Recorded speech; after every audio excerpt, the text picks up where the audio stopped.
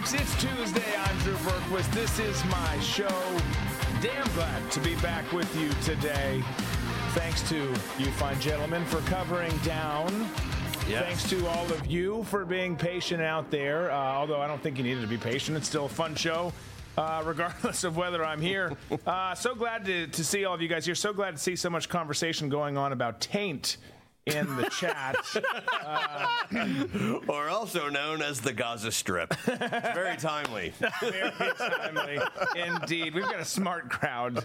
A smart crowd. We really do. I mean that in the most sincere way. And it is in the title, as someone said. There's lots of like, why is everyone saying that? It's I don't know. It's in the title. It's in the title. Wait a second. You used the word taint in the show title? Sure did. Jenna, Ellis, and Sidney Powell sing to prosecutors to save themselves, taint the jury pool. Yeah. Cool. There we go. I almost... Well, you brought this on yourself. I did. I almost texted you to be like, are you sure you want that? But I was like, I'm just going to let it slide. He sent It's right there. So it's right in between. No, we won't get into it. You guys can figure that out. Some people call it the fleshy fun bridge, too. Just so you know. Fleshy fun bridge. Be safe. We're out of here, folks. I'm going back on vacation. One slip of the tongue from sushi on the barbershop floor to a copper penny. Yes. Yeah. Yes. Wow. All right. Be safe. I'm just going to have a cigar. No, guys, appreciate you guys hanging out with us tonight. It was so I was up in Minnesota. I was watching. It was this at least one of several times that I go up to a Vikes game. It was a great game. We got the win. Josh Dobbs pulling out some more miracles. Looking good. Had some good time with my brothers. And only missed one show, which was remarkable because I was gone for multiple days. But we got Thursday done, and then only missed yesterday. Tom and Disco did an awesome job covering down on that. So excited to be back with you guys. Excited for the rest of the week. And then, man, Kyle, it's already Thanksgiving next week, which is crazy. Newsflash, we won't be doing. You probably won't be watching. We're not going to be doing Thanksgiving Thursday. We'll be here Monday, Tuesday, Wednesday. Not going to do next Thursday. But excited for the rest of this week. Excited for those days. Excited for getting the studio decorated, too. Yeah. It's going to be awesome. Can we get a John Madden turkey for, like, our last day in studio? Yeah. I don't see why I think we should. Boom. Sorry. Yeah. Where do you get... Tough acting tonight. I don't know where you get those. We'll have to research that. We'll have to research that. We hope that you're spending some time with us over on Rumble, rumble.com/Drew Berquist. That's where we're at. If you're somewhere else, that's great. Wherever you guys are, we're glad that you're there. We engage more with the crowd over on Rumble, so come check it out against rumble.com/Drew Berquist. Or just go to Rumble, search Drew Berquist. You'll find it. Look for the one with the red box around it that shows that we're live. Make sure that you hit that like button wherever you are. As well as the subscribe button. If you're on YouTube or one of the legacy places, make sure you hit that bell icon to get notifications. We're getting to a point where the live stream is going to primarily or exclusively be on Rumble, but we'll talk about that as we go. But hit that button. Make sure you're getting notifications. And make sure you are still subscribed. I got unsubscribed again. Yes. Yeah. A producer and crew member on the show. I managed the YouTube page, and I got unsubscribed. So ridiculous. Again. It's so ridiculous. Tons to get to today. Biden gave us some more, let's just call them special moments, shall we? The Israeli Defense Force took us on a tour of one of the hospitals in Gaza. One of the ones that everyone's saying, don't touch those. They're just hospitals. No, they're not. They're not. Jenna, Ellis, and Sidney Powell, both whores, dishing stories on Trump as part of their plea deal. I can't actually confirm the first part, but they're definitely dishing some information here. You got Jake Sullivan who says not to worry. Just forget about the Chinese spy balloons. Just wait till he says why. What he said. It's remarkable. Gavin Newsom cleaning things up in San Francisco. Not for San Francisco, but for, you guessed it, China. It's all for China. Kathy Hochul said some things that should alarm New York residents. Pretty much everyone, if we're being honest. We'll get into all that. Before we do, though, folks, please pay attention to the Bidenomics that's not working out there. Pay attention to our broken economy and pay attention to our good friends who have brought this first hour to you commercial free at American Alternative Assets. Things are not going well out there. I'm not saying that to be Debbie Downer. I'm not saying that to scare you. I'm just telling you straight up, things are not going great in terms of the economy. You guys have all worked your asses off to build up, grow your 401k, IRA, your personal savings. And that number looks different for all of you too, but whatever it is, big, small, somewhere in between, you've worked your ass to get there. So make sure you protect it. The economy, the value of the dollar are all in a perilous place, but you can act now before it's too late with one straightforward, entirely legal tax loophole. All you got to do is contact my friends at American Alternative Assets for a free wealth protection guide. Learn how to safeguard your wealth from a failing dollar in volatile markets with gold and silver IRAs. Dial 833-2 USA Gold.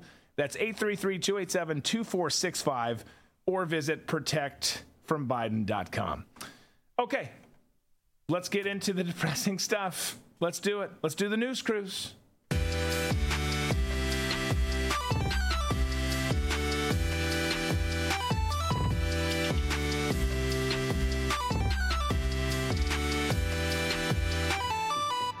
Okay. It's a great song. It's a great song. It's a great song. I love Kevin. You had me at Taint. So I feel like we got a lot of people at Taint tonight. Someone said we are a tainted crew. Oh, that's for damn sure. Yeah. If there's one thing that I can promise you about tonight and about forevermore is that this is a tainted and Forevermore. crew. But we're a fun crew, no doubt. So let's get into this. Joe Biden tried speaking today. Oh boy. Did you get the newest ones? There was one. Hang on, I gotta. Yeah, you just pull those in. So we've got a couple Biden clips, and I guess the order doesn't matter per se, but a couple Biden clips. I think 3, if I'm not mistaken. So we're gonna pull in. Yeah, I think it's that one. We're gonna pull them in and show them. Yeah, we got a couple Jake Sullivan clips. We got a bunch of stuff that's coming. But he tried speaking today, and it went kind of like this. It's an impact that decades are making because inaction there was inaction for much too long. Look, but we're acting now. We have been acting. We've come to the point where it's foolish for anyone to deny the impacts of climate change anymore. Climate change is like a fat girl with a cute face. Really good at doing some other stuff. That's you, Tom, slipping stuff in there. Doing things that just keeps her around, right? And you want to keep her around, but if a smoke show comes along, Fatty's got to take a seat on the bench. And that's where climate change is right now. It's true. It is true. It's true. Kevin, thank you so much. Polish that copper penny, says Kevin. And we're off to an amazing I'm seeing stars. I'm laughing so hard. Thank you for that. I read what you put in there. Thank you so much, Tom. But seriously, climate change always gets a second seat whenever something bigger comes on. We saw it with COVID. It's true. It's true. If they could have done the lockdowns for climate change, it's like, all right, Fatty, got to get on the bench. We got COVID. Now it's all right, Fatty, get on the bench. We've got, Israel and Palestinians. So just side point. So, we have a collaboration with Notes and everything. And I said it right before things went on tonight. I said, well, I haven't checked the notes again. And this is why you need to.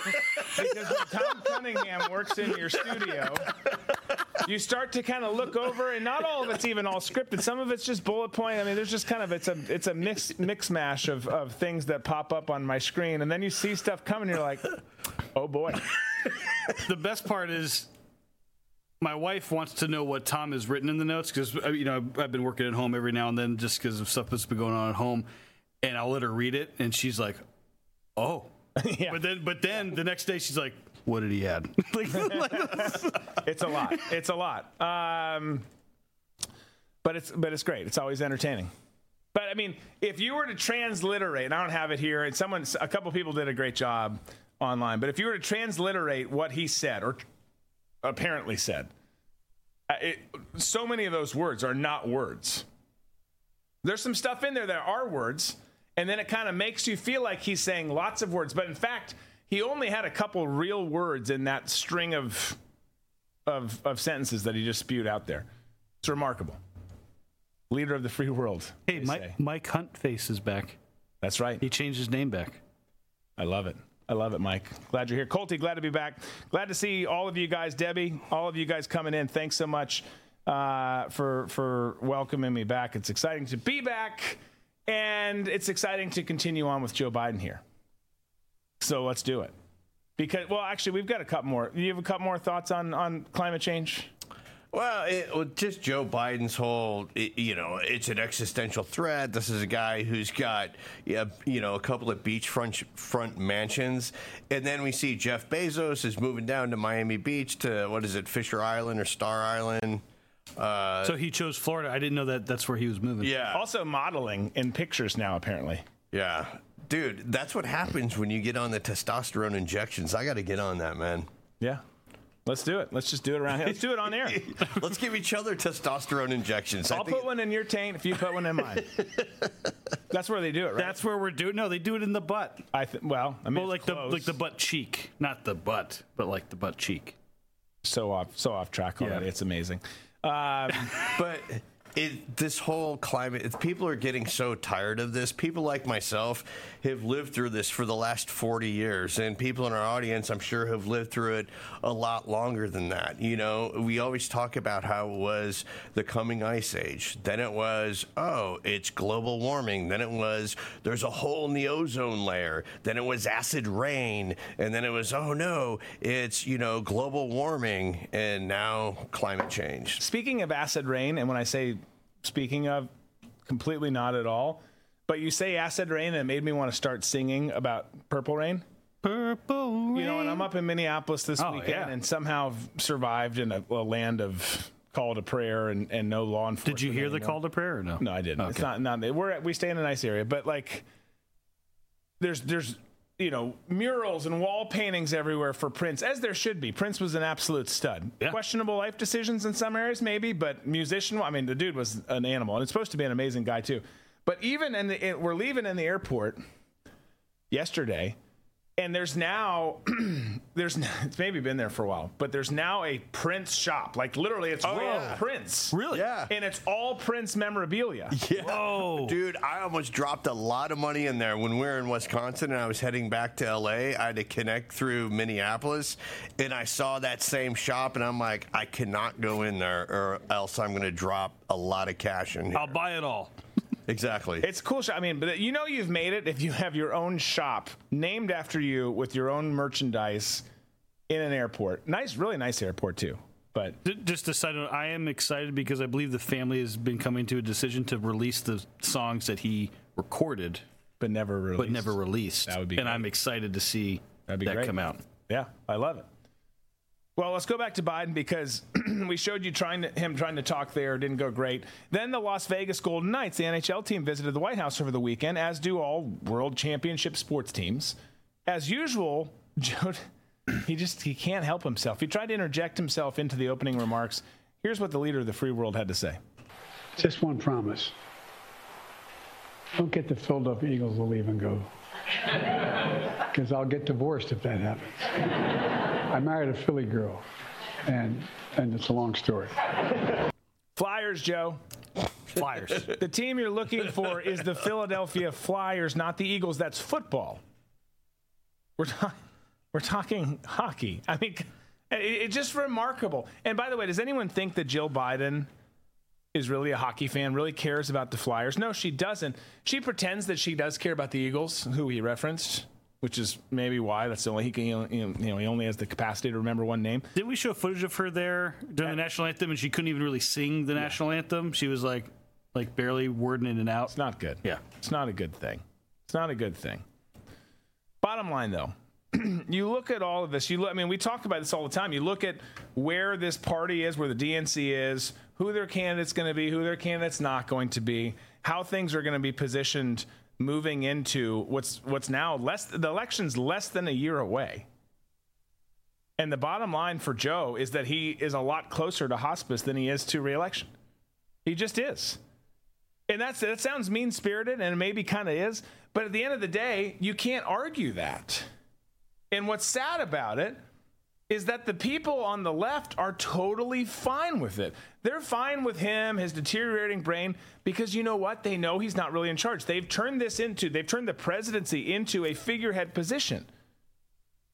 And they're totally cool with him not being in charge of anything, including his bowels. They're totally good with it. Like, yeah, but there shouldn't be a yeah, but when it comes to the future of our country, the future of the presidency, the future of so many things that are supposed to matter to our country, used to matter to our country. Has it been broken for a long, long time? Yes, absolutely. Longer than we even give it credit for being broken.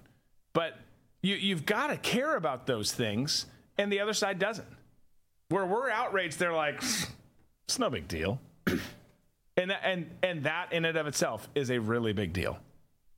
Yeah, because you always hear the left, especially politicians, going, well, scientists have come to a consensus. Well, economists have come to a consensus. The left is always about coming to a consensus, which means that nobody's responsible for making a decision.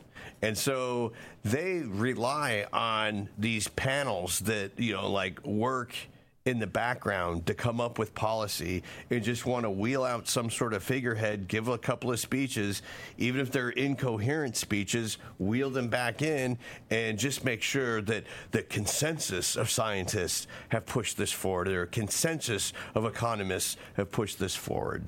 Yeah. And that's what they're fine with. They enjoy that, because if you're a leftist, typically you're not in charge of really anything.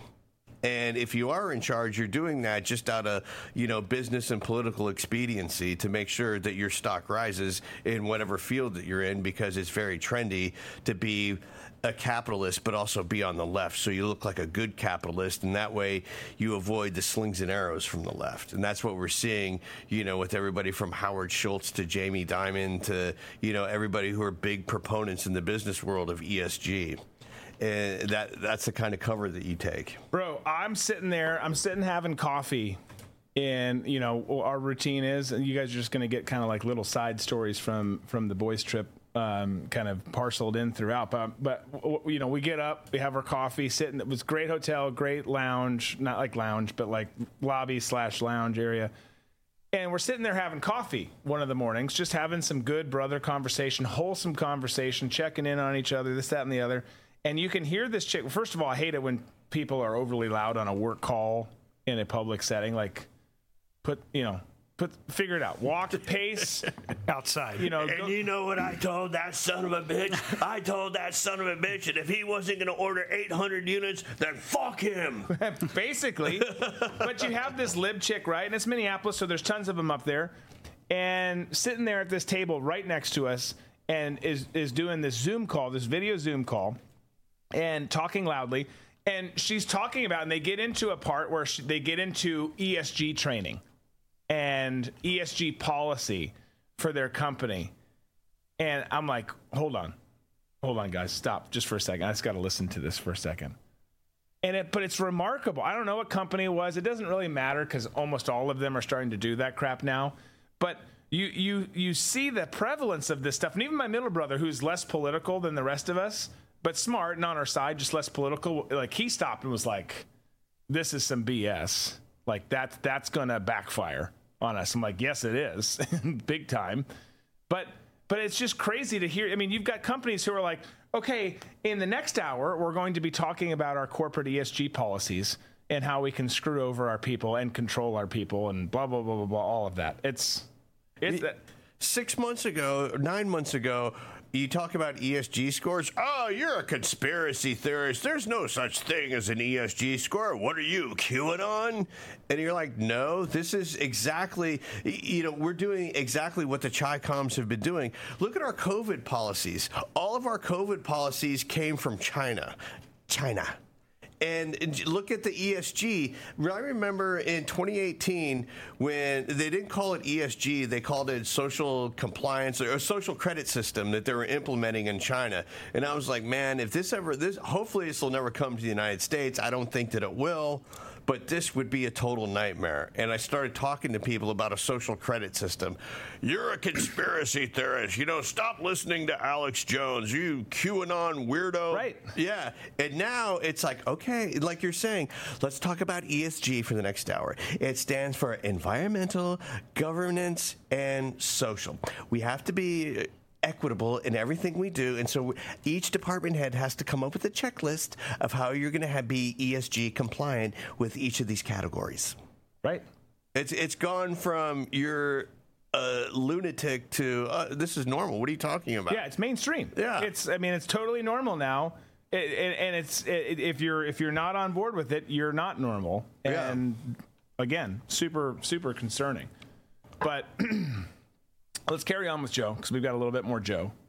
Because he then sat down and fielded questions about the hospital in Gaza. And to be clear, there's multiple hospitals in Gaza. Mostly people have been talking about the El Shifa, I think it's Shifa, whichever one it's called, in Gaza that houses part of the Hamas command structure.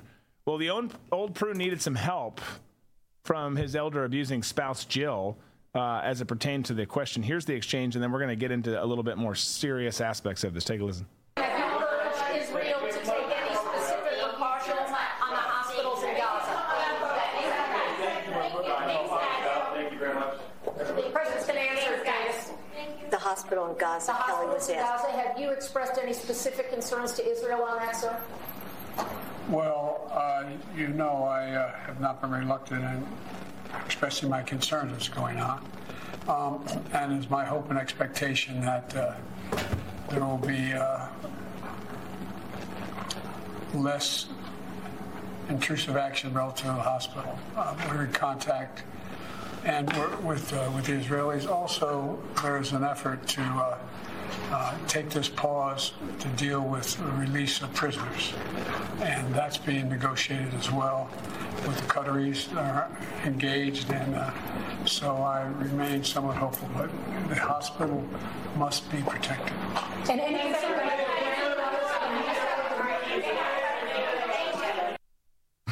All right, so he's got to be helped through what the question actually is. You guys, there's an all-out effort to keep Joe looking like he's in charge. Operation Weekend at Bernie's. That's what this is called. Great movie, by the way, but not when it's the commander-in-chief of your country. Did you see the look on his face when people were shouting out questions? He was like, it was just, you could tell he was overwhelmed that there's nobody home. Right. And he's just reacting to loud noises. Well, he is, because and this is what's tricky about this too, because you'll see this with different events, different days, different times of different days, where the dosage of his medication, whatever it might be, is in check and it's a little bit better, right? He's never super on his game. You can tell when he's on his game because he tries his little two-step shuffle and then gets exhausted. But you can see it when he's got a little bit more energy, he seems a little bit more with it, a little bit more witty. And then you can see the times in between, and certainly the times like this, or the beginning of the show today where we showed that clip where he's talking and it's totally unintelligible what he said, where it's just not working at all. It's worn off. The dosage was not right, whatever the case might be. Or his heart rate isn't where it should be to be able to take the dosage that they need to give him. 100%. But, from a practical and clinical standpoint, Joe Biden's mental state is somewhere between a toddler and a bedridden child or adult with Down syndrome or some other. And that's not attacking people with that, by the way. We've got people in our family who have that. But you've got... No, some people with serious mental issues. Serious issues that are going on. And... he's not where he should be, and it's just where we are. You're absolutely right. And what I find really disgusting about this is, one, Jill Biden still propping him up there, doing the whole Edith Wilson thing with when Woodrow suffered his stroke and pretty much became the first female president of the United States. But watch what the media does. Kelly O'Donnell asked that question. And so what the media is doing now, they're playing their whole role in the propaganda bit to make Joe Biden look coherent. Because they started off, the camera operator started off with the single shot of Joe Biden. Once Joe starts talking, and being a, former, news photographer myself, and also, a career as a director of photography on different reality shows, there's certain things that what to do and when to do them and everything. And right. when you're, especially in the news field, if you're getting a soundbite from somebody, you go ahead and you get that soundbite that you need, and then you go back and you start shooting your cutaways. So that way you can put two sound bites together. But what NBC is doing is they're pulling away so you don't have the actual sound bite of Joe trying to speak. And later on in the edit, you can take, and we used to call them Frankenbites, and they're still used, where you take a part of a sentence here and a part of a sentence there, and you put it together to make it a complete thought. That's what they're doing. They're Frankenbiting the president because they know whatever he says isn't going to come out properly. So instead of having the picture to go along with his voice, you don't have the picture anymore. You just have that cutaway of Kelly O'Donnell, and you can make that soundbite whatever you want it to be. Right. So I keep watching that, because the worse he gets, the more and more you'll see the press corps doing that. Do stuff like that. Yeah. And that's a great tidbit, too, because if you're not paying attention, you don't have the background you do, or either or. It could just be you're not paying attention. It's easy to slide that by, all that. Oh, yeah. Easy to be like, it sounds like him. You can still see something from that setting. It makes sense that he did that, or whoever did it. Just happens to be him in this case. And it's not Jill Biden's a stanky taint. I love the conversation. We may never get it back on track today, but no, it's a great point, Tom. And speaking of hospitals, he's responding. They're talking about it. You've got everyone saying stuff, him, Biden, so many others calling for protection for the hospitals. And look, this is a long clip. We'll talk over parts of it. We might cut in at parts of it, but I want to show it. And also keep in mind, this is war. There's propaganda. Everyone puts out what they want to put out, but I will tell you, and I'll tell you my thoughts on it more on the back end as to why I believe this. But you had the IDF, the Israeli Defense Force, who released a video showing the Rantisi Children's Hospital in Gaza, which is not the El Shifa one that a lot of people are talking about. So this is another hospital, a children's hospital, the Rantisi Children's Hospital in Gaza. And you've got IDF who's gone in and shown you with video how it's being used as more than a hospital. Take a look. We'll discuss afterwards. I'm here in Gaza City. We are here next to a house of a terrorist. This is one of the senior terrorists who is the head of the operational naval operations that led the raids into Israel. His house is right next to a school. His house is 200 yards from the hospital of Rantisi. Next to his house, there is a tunnel.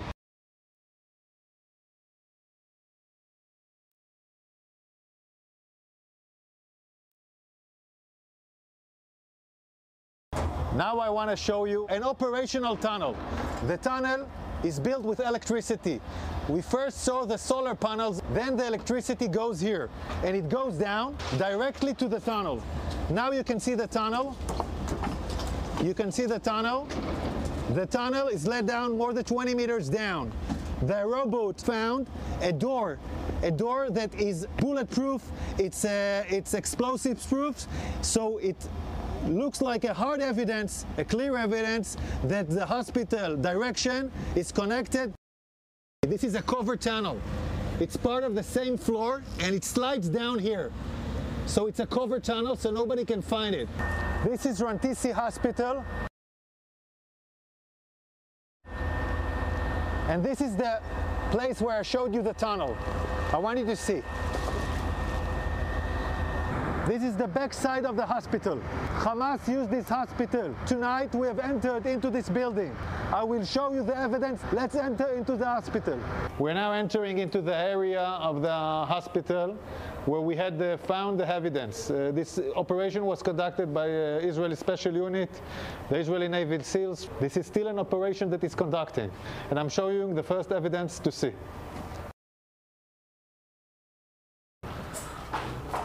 We are now in the area of the basement of the hospital. I want to show you a room where we found all the gear, the operational gear of Hamas. Hamas is using hospitals, like we showed the evidence in Shifa Hospital. In other hospitals, we are now seeing it in live in Rantisi Hospital. An operation still conducting right now. Look at what Hamas is holding inside the hospital. I want you to understand, this kind of gear is a gear for a major fight. These are explosives. These are vests with explosives. Yeah, it's a body vest for terrorists to explode on forces. Among hospitals, among patients, we have hand grenades, Kalashnikovs, and then we have the RPGs. People shooting RPGs from hospitals. This is Hamas firing RPGs for hospitals. The world has to understand who is Israel fighting against. We are now in the basement, and in this basement we found a motorcycle. They were all used in the massacre of the 7th of October. They even have bullets in this motorcycle. So they came back from the massacre on the 7th of October into Rantisi Hospital with hostages on a motorcycle. We're still researching this. Yards from here, we find the chair, a woman, clothes, and a rope. A rope next to the legs. And look above this, look above it. It's a baby bottle. It's a baby bottle in a basement, above a World Health Organization sign. This is a suspicion for an area where hostages were being held. We're now looking at an infrastructure. You don't need to build something improvisingly in a hospital in the basement. Unless you want to hold someone in the basement, you don't want anyone to see him. Again, we're in the same basement, and here we see diapers, and we see, I don't know, maybe something. We see diapers. I want you to see this room. It's in the basement of the hospital. We can see this area is a closed area from the rest of the hospital. We can see the ventilation air that was done improvisely to this area. And we can see infrastructures that was built in here, toilets, shower, a small kitchen, will provide the terrorists their needs. Also conduct a hideout where terrorists take hostages and hide out. And I will show you now the evidence. You're now entering into the room where we suspect the hostages were being held. I want you to look at this room. People are putting curtains with nothing above, just wall. No reason to put here a curtain unless you want to film hostages and deliver movies. And now we'll show you more evidence. In this room, there is a list. This list, in Arabic, this list says, we are in an operation. The operation against Israel started in the 7th of October. This is a Guardian list where every terrorist writes his name and every terrorist has his own shift guarding the people that were here.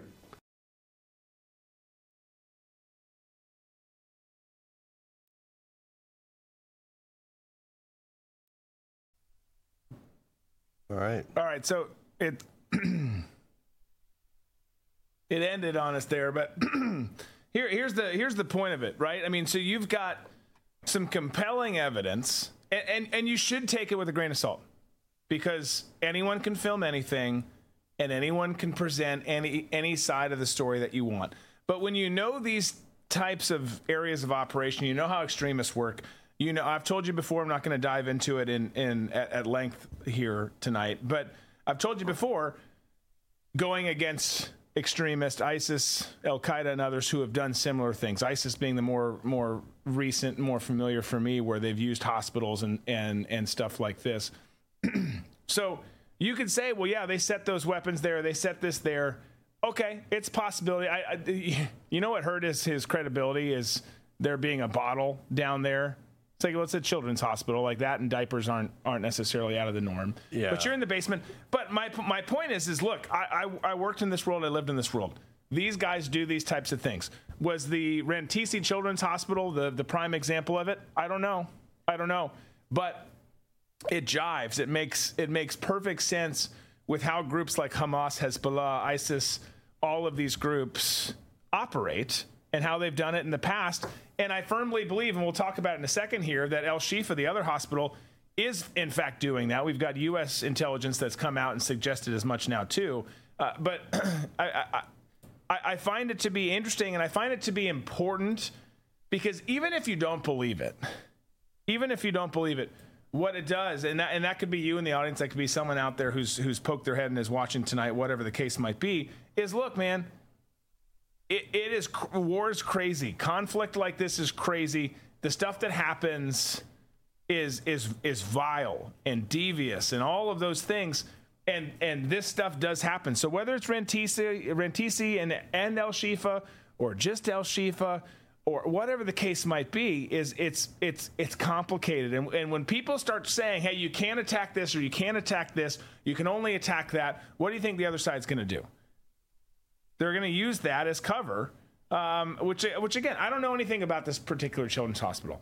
I don't know if you guys knew this about me, but I don't spend most of my time studying children's hospitals in the Middle East. But weird. But I do understand extremists, and I understand how they tend to do things.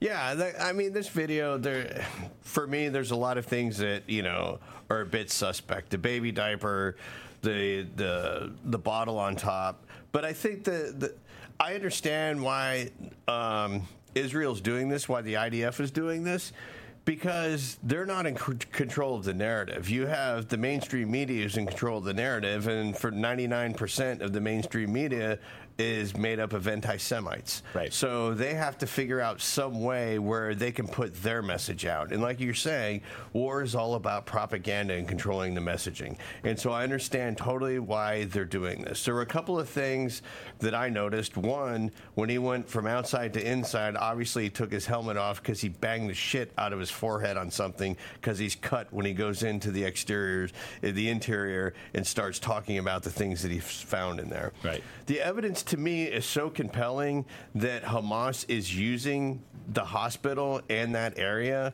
for some sort of, as a tactical operations place, that you don't need to go the baby diaper route. You don't need to go the baby bottle. The reason why you do that is to elicit some sort of emotion from people. But the evidence that he was pointing out to me was very compelling, especially the curtains. That was one thing that when he started doing it, I was like, that's weird having curtains in a bunker, and it's like, well, these are for hostage videos. I was like, nailed it. Because whenever you see these hostage videos and you see curtains in the background, you think to yourself, they must be, even though they're terrorists and they've taken these hostages, they're in a house somewhere and they're being treated really nicely because there's curtains in the background. And I just never put that together until he mentioned that, and I thought that part of it was genius. But the emotional appeal, and believe me, I understand. I know that Hamas has done a lot of horrific shit on the October 7th attacks that involved children. But I think if it were me, I was in the IDF and I was making, these videos that can be very effective. We've seen how effective they are here in the United States when it comes to critical incidences, and you have public information departments putting out the body cam videos, the dash cam videos, and any kind of cell phone footage that's around, and they draw a complete picture of what happened in that incident. And the reason why they do that is to try and quash any kind of riots that will happen with, folklore that's going on about the incident. So I commend the IDF for, taking this route, and I think they should. But, once you start getting like over propagandizing things, then you kind of lose a lot of people who are skeptical to begin with. Yeah. No, it's a hard balance, man. It's a hard balance because you've got people out there still. I mean, there's still people talking about El Shifa being being bombed and attacked, or the other Palestinian hospital being bombed and attacked. Oh, with 500 people dying when it was the parking lot. And it was a parking lot, and it was Palestine. It was Hamas who hit it, not Israel. And you still have people doing that. So you do have to counter it, but you got to counter it with as credible of stuff. And I'm not saying this is not credible, but you've got to counter it with as believable of stuff as possible. Babylon Bee, by the way, had an amazing headline on this story today. I'll just read it. But their headline was, Hamas says that all the AK-47s found in Gaza hospital were strictly for medicinal use. Yes. So, take that for what it's worth. There's no doubt some troll out there who's going to be like, that's a parody site. We know. You're adorable.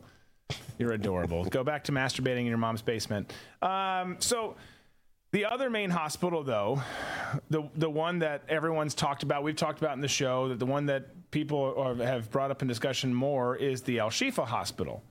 And we've shown you the video before that IDF also put out talking about their command structure. We got a picture of it, I think, Disco, somewhere, but we can just pop it up. It's just a still of parts of that video from before. But you've got U.S. officials who have come out and confirmed reports about there being command and infrastructure under the El Shifa hospital for Hamas. Lots of different, quadrants and corridors and whatnot. And if we don't have the picture, that's fine. But you've got more people stepping up and saying, hey, this is legit. This is real. We believe intelligence is indicating, what IDF said is true. Again, you look historically at how these types of groups operate, and it should lead you to the odds are it's true kind of a feeling. And now you've got U.S. intelligence, which I know people are going to say, yeah, like we can't trust our own government. Like, look, there's truth in that. There's truth in that, but there's also good people working in intel and the military still. I know we all rip on the command structure, you should, but there's good people out there. And again, based on my history of operating in the region, not specifically Israel, but operating in the Mideast, that's this all checks out. It makes total sense that they would be doing it. And it's not just going to be there, by the way. It's going to be at universities. It's going to be at other facilities where you have lots of collateral damage, lots of innocent civilians there, and they might not be there anymore, but they are perceived to be there, so people won't strike it. Hey, they're not going to bomb us if we say it's this is a hospital. They're not going to bomb a university. They're not going to bomb a children's school. Right. But you know what? If you're a terrorist, where would you hide your shit? In all of those places. There's the image there. Hamas headquarters. I remember when I first got to Afghanistan in 2002, right before I landed in country there was a story that came out about how an AC-130 lit up a wedding reception and killed all these innocent women and children, right? And the story went, I think it was in the New York Times, and then, of course, the AP and everybody else picked it up, and they were like, well, the Afghans go out to celebrate. They fired their AKs in the air, and, the AC-130 thought this was, an act of, hostility toward them, so they circled around, and they lit up the place and killed everybody. The team that I was embedded with, once I got there, this story came up, and it was the first time that I ever understood counter propaganda, or just propaganda in general. And the story is, yes, it was a wedding reception, and I got this from the guys who went to the scene after the AC-130 lit up the wedding reception. That part of it was true. What they left out of the story was there was an anti-aircraft gun on the top of the structure that was firing at the AC-130. Yeah. So when the AC-130 turned around to light it up, they took everybody, the Taliban dudes or whoever it was, they took the women and children, shoved them all up the stairs on the roof around the anti-aircraft gun. So when the AC-130 came back around and lit it up, Who did the AC-130 kill? All the women and children that the Taliban dudes threw up on the roof. Yeah. You know, and to think that, you know, Hamas isn't above doing, you know, hiding out all their guns and their weapons and their people in schools and in, you know, hospitals is a ridiculous notion, at least for me, because I had the chance to experience it and hear firsthand about how this works. And you've seen it more firsthand than I have. But there are people who are still going to believe that, you know, oh, Hamas, nobody would ever do anything like that. They would never use a hospital. They would never use human shields. I'm telling you, until you see it with your own eyes, it's hard to believe. But in 2012, being in a firefight in Afghanistan and watching these Taliban dudes take women and throw them out in an alley to try and draw fire toward them, you would never believe it in a million years. People think, oh, you're overly dramatic. But when you see it with your own eyes, you're like, these motherfuckers are capable of anything if they're willing to sacrifice women and children in the middle of a firefight. 100%. Absolutely. That's who they are. And that's the crux of this whole thing. That's the part of this issue is most people back here just cannot fathom what an extremist group looks like, how they operate. They can't fathom what war looks like, all of that stuff. It's just, I mean, no one would ever do that. Even the worst person wouldn't do that. Oh, yes, they would. No, this morning, like, decided to turn the news on this morning, sitting with the wife, and she's like, and they brought up the hospital and everything was going on. She goes, they would put their headquarters, like, in a tunnel. And I was like, they've been planning this for years. Yeah. Of course they're going to be doing even before October 7th. It was there. I'm saying, like, it's not like they just decided, let's dig a tunnel. These tunnels have been there. Yeah. They've been waiting for this to happen. Yeah. They will use anyone as a human shield. And she just, you know, of course, her working in a hospital for years, she's like, that's scary. I'm like, yeah. Welcome to reality. Exactly. Yeah. I'm like, look, I'm not trying to say that you've had your head in the sand, but you got to, like, open your eyes. And she's like, and she's been home now for a few weeks now. She's like, my eyes have been open the last few weeks to see what's been unfolding. And I'm glad. I'm glad. Welcome. I'm glad that you're here. You're with us now. You're all cut up because she was just like, I'm safe at a hospital. She's like, now I don't feel safe at a hospital. Like, yeah, you shouldn't. Well, I mean, it's different, obviously, here than it is in the Mideast or certain other parts of the globe. But it's hard for the average person to fathom it because when you're immersed in it, everything that you see goes into your eyes, it gets into your brain, and it eventually rests in your soul for all of eternity until you leave this planet. For most people, they'll read it, they'll picture something in their head, and it's gone. You know, they'll still have that thought about what it is, but until you actually see it and digest exactly what it is and carry it with you, it's hard for anybody to have that frame of reference. It was hard for myself. You know, I was like, there's just no way people would act like this. They would do this. And then it's like, oh, yeah, they do. No. Man Love Friday. Thought that was a total urban legend until someone gave me some nods and said, check it out. It's like, oh, okay, so it's not an urban legend. Yeah. Bringing Taint back into the discussion. Man Love Thursday, I mean. Thursday, yeah.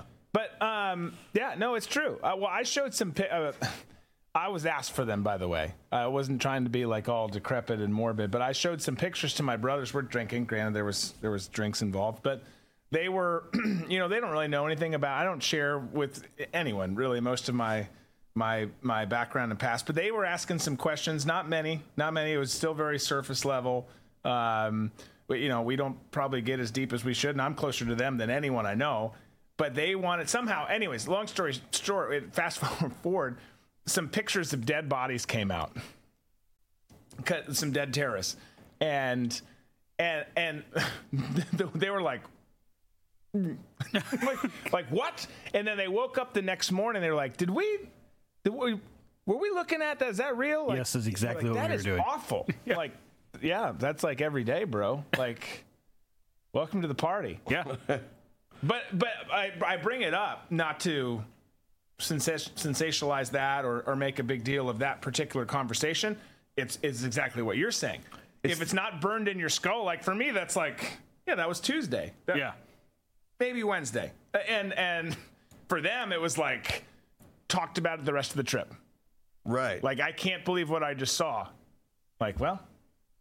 Yeah, because then you get into, you look, it's happened. It's over time. It happens to me. Like seeing a photo like that, I'll examine it and try and figure out what caused the injuries and where the fatal injuries were. And just kind of dissect what I'm seeing, because at that point, you're seeing just a form. The soul and everything that makes a person is gone. So at that point, it's just, to me, it's sort of an investigation at that point where I really want to look at it and try and figure out what happened to that person. Yeah. As morbid as that sounds, that's just, at least for myself, it's sort of, I guess, a coping mechanism. Because like I said, once somebody is dead and the soul has been released from the body, there's really no, when anyone dies, it's a bummer or whatever, except for bad guys. But at some point, you're just, it's no longer a human being at that point. They're gone. What made him a human being has gone to another realm. Yeah. And what is left over is this vessel that has been totally, exploded into a million pieces. And for me, as gruesome as it is, it's kind of cool to try and figure out and, make sort of a determination on what exactly happened to that person. Yeah. I feel like we should do a segment where Tom goes to a morgue. So tell me about this person. What happened? We're strapping Welcome to Absurdity and we're sending them to the morgue. But it's just true. And that you it just goes to further prove we all live in kind of a different existence in our mind. There were some great ones. You would have loved, figuring out what happened to a couple. Some of them, they're just like this much left. But yeah, and it's just like, whoa. Something was that a Heimar or something? Did one person get Moabbed? Anywho, real quick, to button this up, because we talked about Gaza, some other stuff. We went into some other dark areas. We've talked about Taint somehow today. Thanks to you, by the way. But yes, I know with the title, forethought is a thing. So is foreskin. Right near the. Okay, let's just keep going. We talked about Gaza. We talked about the hospitals. We talked about Biden talking about protecting the hospital and so many other aspects of that. You've got all these protests happening in this country now, all over the globe, in fact, but not just all over the globe. Here in America, all over. You saw you saw a big one for pro-Israel today in D.C., but you've seen lots of pro-Hamas, pro-Palestine ones throughout the country. Here's some pro-Palestinian protesters that have descended or were descending towards Biden's Delaware home, one of his homes. Take a look.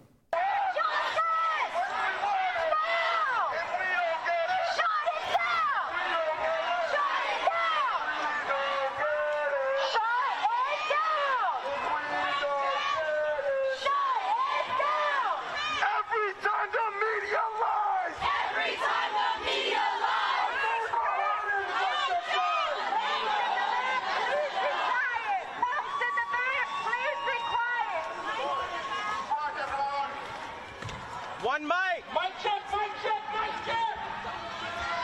Mic check. In November, we remember. In November, we remember. In November, we remember. In November, we remember. In November, we remember. In November, we remember. In November, we remember. Ceasefire, no vote. No ceasefire, no vote. No ceasefire, no vote. No ceasefire, no vote. No ceasefire, no vote.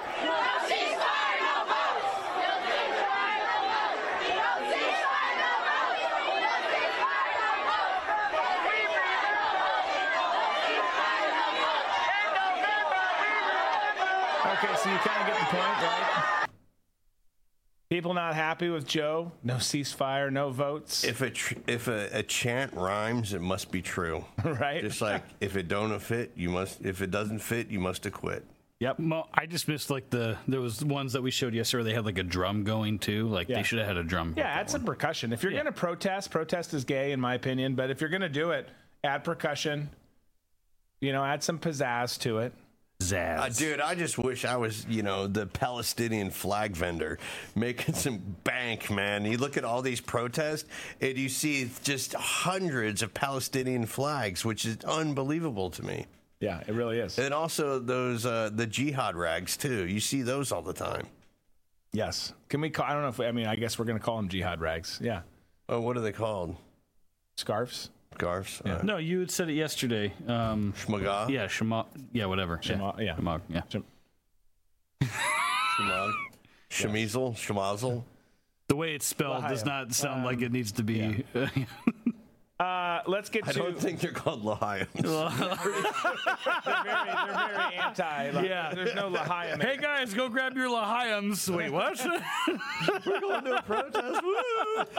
Got my Lahayim on. Someone's like, wait, isn't that?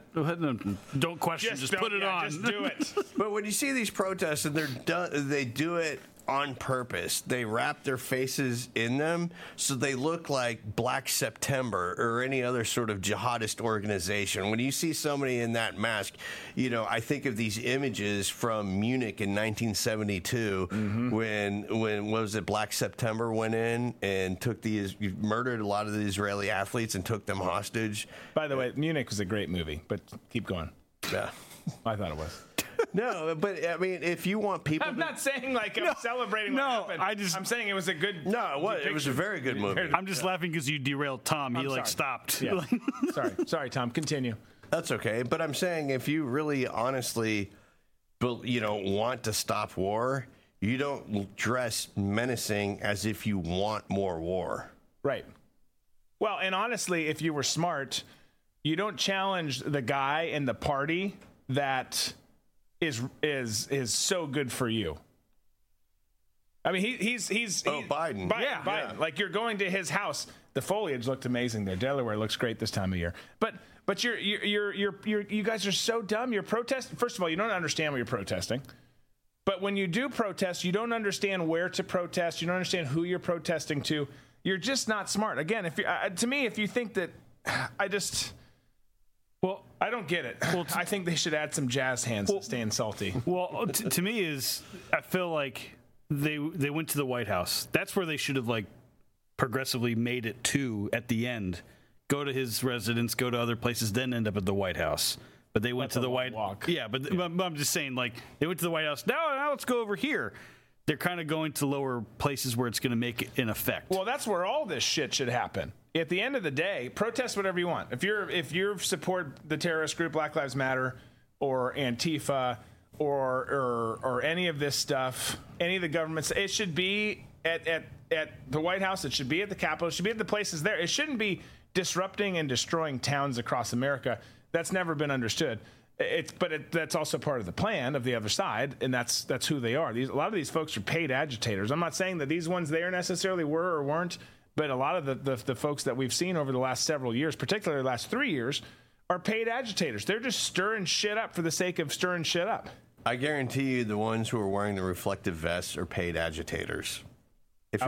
If you're wearing the vest, you're orchestrating everything, you're in traffic control, you're the one passing out the flags, you're the one passing out the signs, you're getting paid by somebody. Yeah, they didn't just have those reflective vests in their trunk like they did over in France, because everyone has them over there, But you've seen that too. I saw you've seen multiple, not just. I'm just thinking of one I saw the other day, yesterday. I think while I was traveling, is you see images and videos like you did during the St. Floyd riots across the country, where you have staging areas where people pick up their picket signs, they pick up their flags. It's like, here you go, here's a cookie, here's a flag, here's some condoms, go do whatever you do. By the way, really weird, the hotel I was in offered some of that stuff in your room. There was some of that stuff in there. Picket signs? No, there's cookie, wine, sex toy. It was okay. Whoa, all right. What kind of hotel? Yeah, exactly. Yeah, let's break that down before we go to break. Staying at Plato's Retreat. Did the bed vibrate if you put a quarter in? No, but we all remember that growing up. No, it wasn't a full-on sex toys, but there was lots of stuff that helped in said arena, which was interesting. I was like lubes and rubbers. Yeah, all kinds of stuff. Maybe you guys pick another hotel next time. I'm just this hotel is actually the best. Apparently. Yeah. They promote some stuff, you know. It caters to a certain client. I see. Oh, it totally does. We're not normal there. We almost got actually kicked out at one point. I was telling you guys. But anyways, let's get to the question of the day. We're going to take a quick break, and then we're going to come back and we're going to get into a whole bunch more stuff here. But I want to segue into this question of the day, which there's really no segue for. But you got to answer the question nonetheless. Question is this. Would you rather spend a night alone in a cold, damp, dark, mysterious cave? You don't know what's in there. Bugs, bears, Bats, cougars. Okay. So would you rather spend that night alone in a cold, damp, dark cave? You didn't get to vet out the cave before staying? No. You're just going into a random-ass dark cave. You got to stay there all by yourself all night. Or sleep on the couch in Joy Behar's house. Oh. Ooh. Would you rather spend a night in a cold, damp, dark cave alone or sleep on the couch in Joy Behar's house? She is there, by the way. Send your responses in. We'll get to ours as well. We're going to get to tons of other stories right on the other side of this break.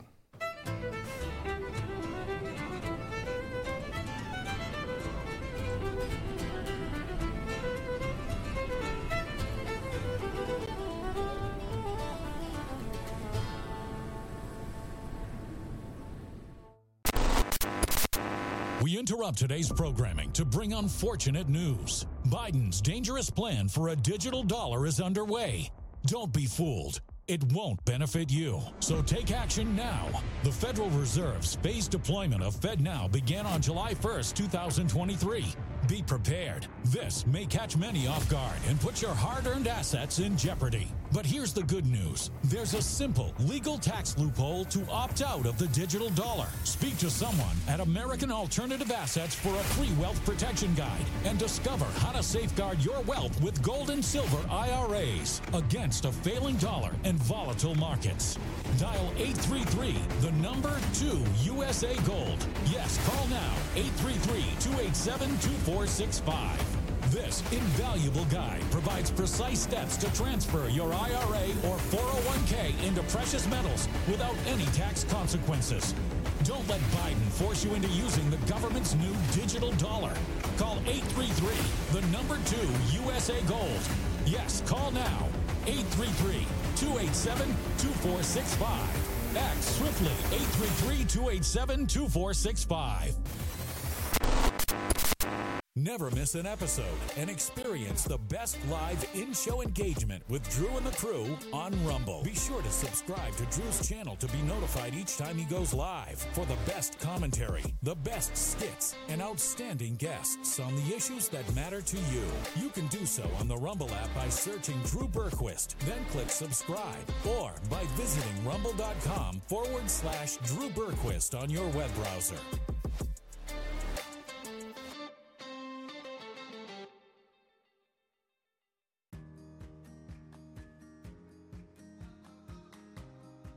My business partner Jim and I started Thistle Creek Reserve because we wanted to bring glory to God.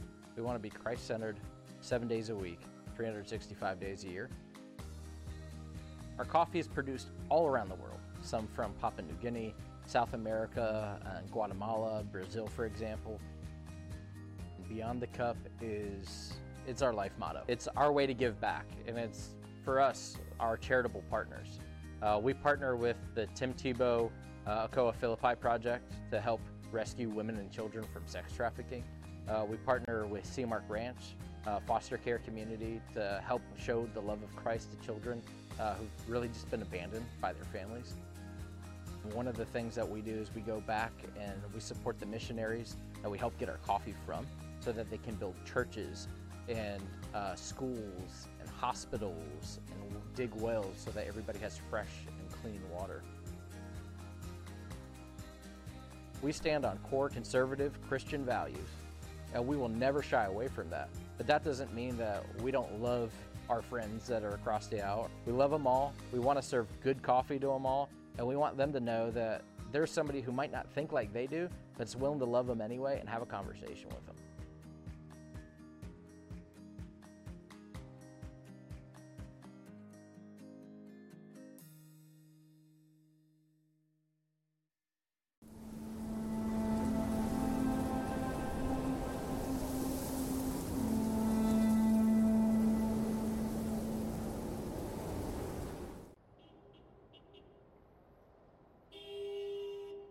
right, Disco, you got this. Remember, always paper. Okay. All right, let's go. 1, 2, 3, shoot. So close. So close. Losing. Drink up. Concentrate. It's always paper. Are you sure? Yes, it's always sure? paper. Yes. Right, here we go. Come on. Okay. 1, 2, 3, shoot. So close. Sorry, drink up. There's got to be a different way. Okay.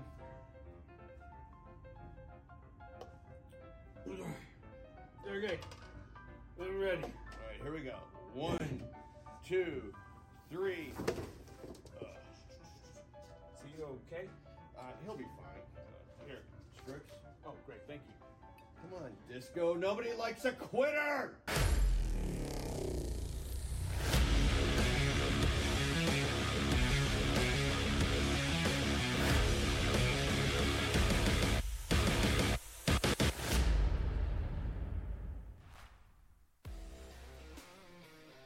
All right, folks. Welcome back. Reminder, that question of the day.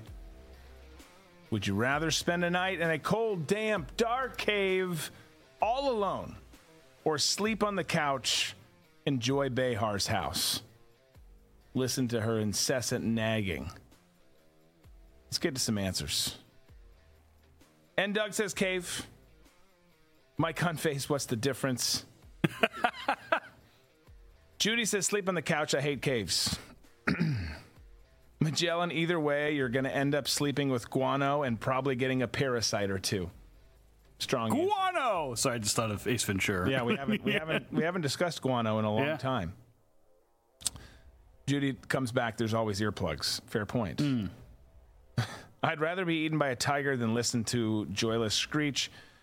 Barb says, I'll go with cave. Always have liked exploring them, but I would have to sneak in a flashlight. Yeah, I mean, it's terrifying in there. You just hear the drip every once in a while, a growl, maybe the two eyes kind of lit up in the corner.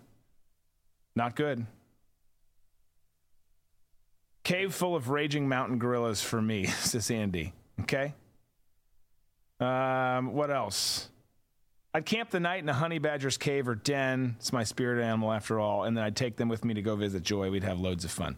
I like that. I like how we're combining the two.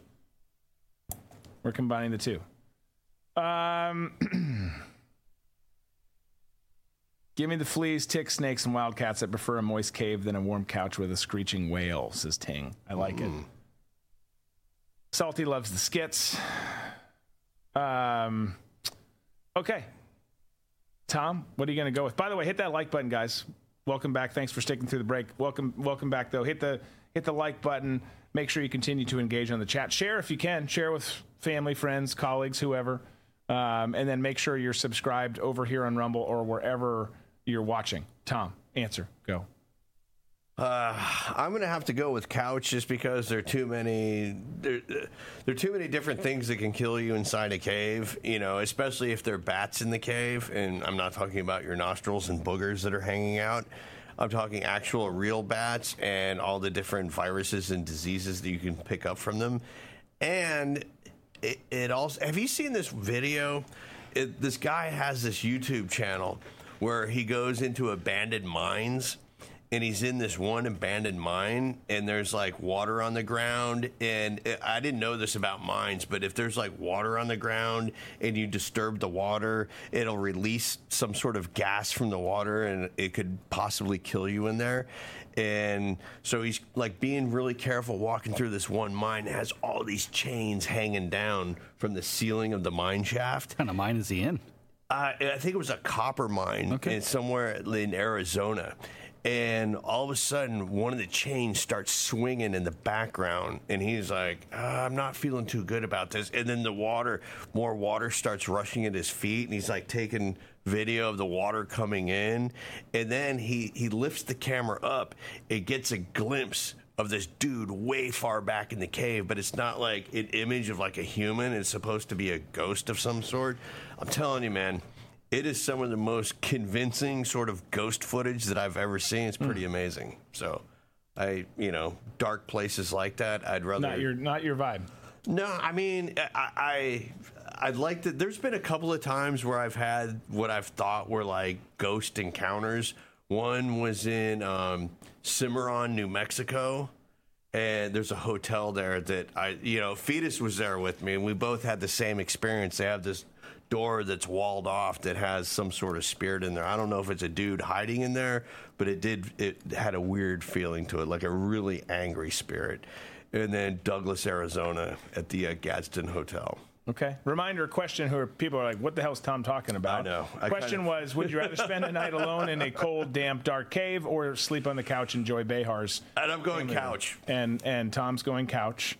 And we got some bonus points for his answer. What are you going with? As much as I would say I can sleep through anything, which, like, having kids now, I don't really. I wake up at anything just to make sure my kids are good. I would have to go cave, because who knows what I'm going to see in Joey Behar's house, and that's just going to live up here forever. And so in the cave, I'm probably just going to not sleep, just like lay and rest and be there just to be safe from the elements. Take my chances with the critters and the wild beasts. And Joy coming out of her bedroom in a loose bathrobe. And I thought you were going somewhere different when you said Joy coming. I'm so sorry. But yeah, so I'm taking my chance in the cave. Okay. Yeah. Masshole going cave for sure. What do you think, Drew? Opportunity to see Joy in a loose bathrobe, little side boob action? I think you just sold him on the cave. Here's where I'm honestly at. I wrote this random ass question, and then was like, what would I do though? Usually I just write a random question and then I have no idea what I'm going to do. I hate incessant talking so much. And it depends on my mood, right? Like this weekend, I'm in jovial, outspoken, extrovert Drew, where I made friends with everyone in the hotel. Didn't use any of the stuff in the room, by the way. But then wait, you don't like incessant talking, but you talk to yourself because no one's talking. Me? Yes. Yeah. Yeah, there's times where like, you don't like breakfast? I just want to make sure I know. I love listening to myself. No, I really don't. I talk for a living. It's kind of weird. The whole thing is weird, but I don't like incessant talking. She's a nagger. She's a have to prove herself right on everything. She's right on, that's just, she's awful. So I'd honestly rather be mauled by a lion in the cave or a bear than spend an evening hanging out with someone angry and vile as Joe. I mean, let's put it this way. If either way led to death, at the end of the day, I'd be like up in heaven, like, yeah, I got taken up by a tiger or by some random person in a cave dweller. Yeah. Than saying, I died because Joy Behar talked my ear off. Yeah. That's just me. I hate to be consumed by an animal. It would be awful. It'd be so awful. Gosh, because they always go for the bowels it's not first. Like if you're at her house, she's going to be like, I prepared a nice filet for you. And a fully loaded baked And in the morning, there's going to be cinnamon rolls. No, like that's not. You're not getting that. You're getting tofu and just an earful and of wheatgrass conversation all night. Lots of rosé. Oh man. Well, you love rosé. Drunk, yelling at you, making you play Helen Reddy records over and over again. Yes. Pure torture. That was the next thing I was going to say for sure. So with the election getting closer, the left is hell-bent on finding something to stick with all of Trump's charges, right? That's what you've got. One piece of all of that is turning people, getting people to cop to plea deals, which we've seen, such as the case in Georgia where you had Sidney Powell, Jenna, Ellis, others copping a deal. Well, the two had maintained that this was not a deal to flip. They're you remember when they did it, just maintaining like no. I was overcharged. I'm still on Trump's side. Yeah. Well, then they both went hard to the hoop on Trump, which should surprise no one. I hope you're not surprised by any of this, because this is how these deals work. Like literally, you can watch like a show on television and figure out how plea deals work. You don't have to be a legal scholar to understand that it's a shakedown. You get threatened. You're going to either do this or you tell us this, even if it's not true, and we'll do this for you. And go broke. Yeah, and go broke on the other side. Yeah. So that's how this works. So we've got two clips. We got both Sidney and Jenna. Here's how the gassy mouth lawyer that no one, including Trump, should have ever gotten behind, either emotionally or sexually. Here's Sidney Powell. Take a listen. There was a big shouting match in which Rudy called me every name in the book, and I was the worst lawyer he'd ever seen in his life. There were no circumstances under which he'd work with me on anything. He called me a bitch and I don't know what all. And that's pretty much all I remember about that one. Did I know anything about election law? No. But I understand fraud from having been a prosecutor for 10 years. What was President Trump's sense of what you would do as special counsel? I guess he assumed, and I would have thought that I would have looked at putting into effect a provision of 13848 that would have allowed the machines to be secured in 4 or 5 states. How did you choose which states that you would target? How would I have chosen that? By the ones where there were the most statistical anomalies.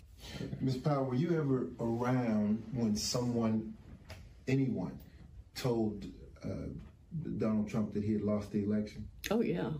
Who? Pat Cipollone, Eric Hirschman, Derek Lyons, all thought he'd lost. Was that in the December 18th meeting? Yes. What was President Trump's reaction when, I guess, this cadre of advisors would say you lost? It was like, they would say that and then they'd walk out and he'd go, see, this is what I deal with all the time. He was specifically willing to appoint me special counsel. In fact, he looked over at Cipollone 3 different times and said, do I have the authority to name her special counsel? And Cipollone said, yes, you do. And then somebody said, well, she doesn't have a security clearance. So he looked at Cipollone and he said, do I have the authority to give her a security clearance? And Cipollone said, yes, you do. And then about the 3rd time we went through that scenario, Cipollone, I think, said, you can name her anything you want, Mr. President, and nobody's going to pay a bit of attention to it. Okay, so there's lots of problems with that. Here's one of my first problems with that whole 2-minute plus clip, whatever it was, and similar in what you're going to hear from Jenna in a couple minutes here too. But she literally says there, in response to all of these clips are pure speculation and hearsay. There's no actual concrete evidence behind any of it, which is sadly, the left doesn't really need that, right? Like, in a perfect world, that's how it would work. But she said, when asked what you were supposed to do, and it was like, well, I guess, she said, I guess it would have been this. I would have assumed that it was going to be this. So what you're saying is that you were never asked to do those things and that those things didn't happen. Yes. Because, I mean, literally, that should be the big takeaway from that. She goes on to say a couple people said that he lost, and I'm sure there were some people in his camp who thought that. It's a big camp. He had a big cadre. He also had some awful people in there. And I'm not even getting into the merits of the election right now. We've talked about it. You know my stance on that. But literally, Sidney Powell, in her stupid-ass scarf, we went through such a terror of people in scarves under the last few years here with Burks and Sidney and all this stuff. And if you wear a scarf, that's fine, as long as it's not a Hamas one. But you literally said nothing there. And they're presenting this. This is being presented on the World Wide Web out there. You know, ABC dumped out this footage. You've got people sharing it everywhere. Like, see, gotcha. Did you listen to what she said? She said nothing. It's leaked deposition. Yeah. Video. So first of all, who leaked it? ABC says they obtained video. You obtained video from a deposition. It was leaked to you. And there were specific things, specific moments in there that were leaked. And you know what this tells me? This tells me if you're leaking a deposition, that means you don't have jack shit. Because what you're doing now is trying to sway public opinion of this whole case that's going on with Trump right now. Because if you did have a smoking gun, you wouldn't be releasing any of this shit. Right. You wouldn't be trying to control the narrative. You'd be going directly into court with what you have, putting them on the stand, having them say the same things that they said during the deposition so they could seal the deal on Trump to make sure he went to prison for as long as you wanted him to go. But if you're having to leak stuff to try and sway public opinion and force this weird narrative that Trump tried to, steal the election and then cause an insurrection, you're out of your fucking mind. You don't have shit, and you know it, and that's why you're releasing what you're releasing. Yeah. I have a question, and I don't know if you guys know this, but I'm not a lawyer. But since it's been leaked, isn't it can't be used, right? Like, that can't be used in court now, right? No, it's a deposition. So what they're going to do is she's going to be one of the witnesses in the trial. Yeah. Okay. Well, but you're right, and this is why, folks, going back to the beginning when the chat went off the rails, this is why the word taint is in the title, because all this is doing, this and the next clip we're going to play here in a second, is forming public opinion and tainting the future jury. Right. Because that's what it's intended to do. 100%. Because as you're saying, if you have a Loctite case, you don't need to do any of this stuff.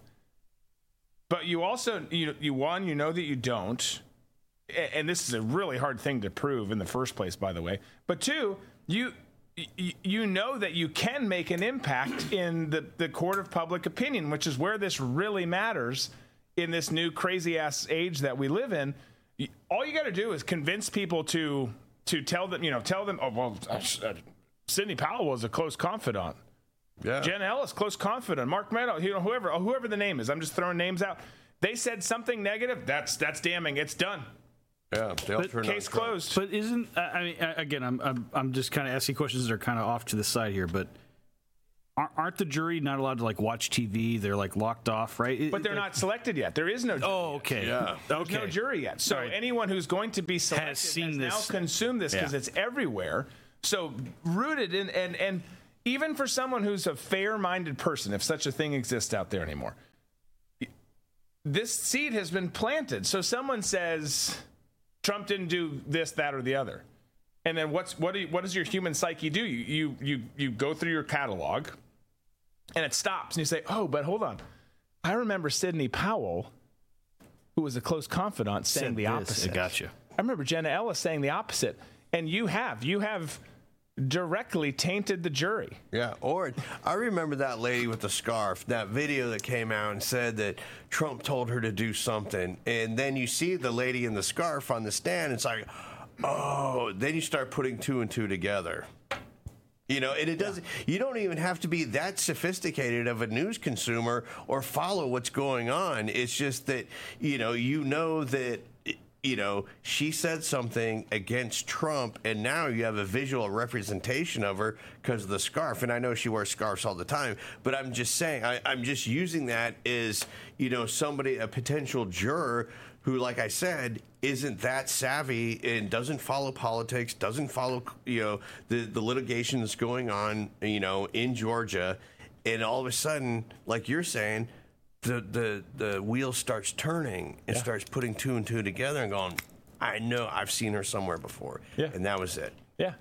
Well, and what's even sadder, about the state of our country and where people are now is you don't even, this is damning.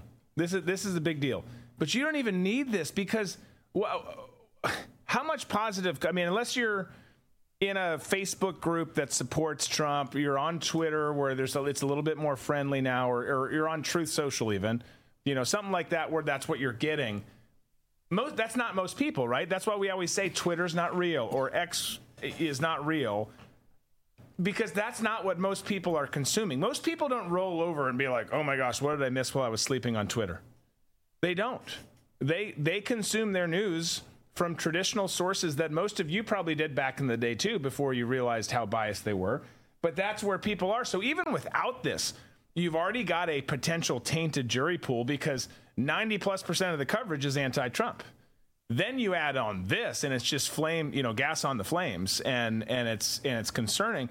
And when you see what they're trying to do, talking about the election, trying to tie him on all these different cases to insurrection so they can utilize the 14th Amendment and so many other things to get him off the ballot. By the way, he was allowed to stay on in Minnesota, as we reported the other day, also allowed to stay on in Michigan. So some small wins happening there on those fronts. Not for Trump. Those are wins for Trump. I'm saying they're wins for America because that's what we're talking about here. Again, no party, no candidate can save everything. What's happening to Trump's total bullshit. I like Trump, but I look at all of this as this is bigger than him. It's bigger than him because it is.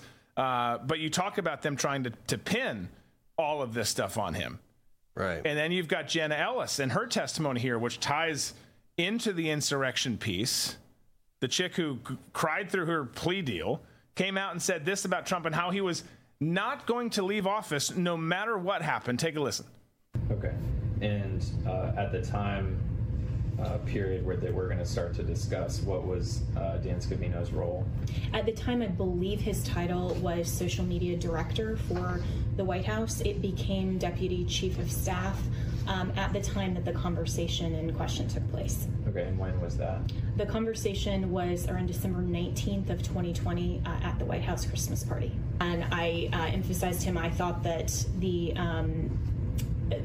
claims and the ability to challenge the election results was essentially over because he said to me in a kind of excited tone, well, we don't care and we're not going to leave. And I said, what do you mean?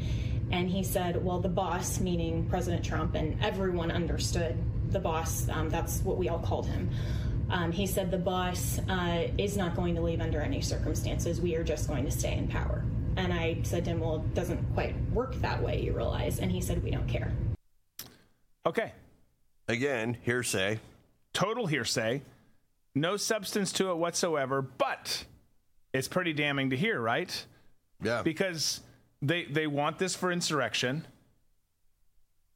They want to cement that thought and idea in people's minds that he was behind January 6th. He was behind the so-called insurrection. Again, it was not an insurrection whatsoever. Look up what an insurrection was before definitions changed for what insurrection was.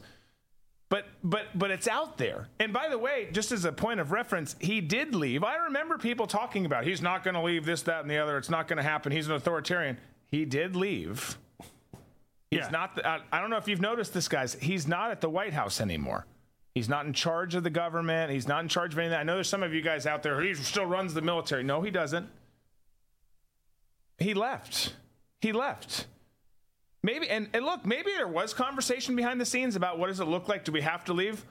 Maybe there was. But did you act on it? No. So, and was Jenna Ellis a part of those conversations? No, she wasn't. Right. Exactly. Just like that dumb bitch who was talking about, when Trump tried to take the wheel of the beast. Right. This is the same exact gobbledygook that we're hearing from this chick who's sporting her sweater puppies during the deposition. She really had them. They weren't secured, shall we say, at least fully. But no, it's total hearsay. But the damage is done, and that's the problem. The damage is done with what she and Sidney said. You and I, people here in the audience, get the nuance of this. Like, okay, you actually said nothing. You said nothing that provides any sort of substance whatsoever to your case. But to the layman,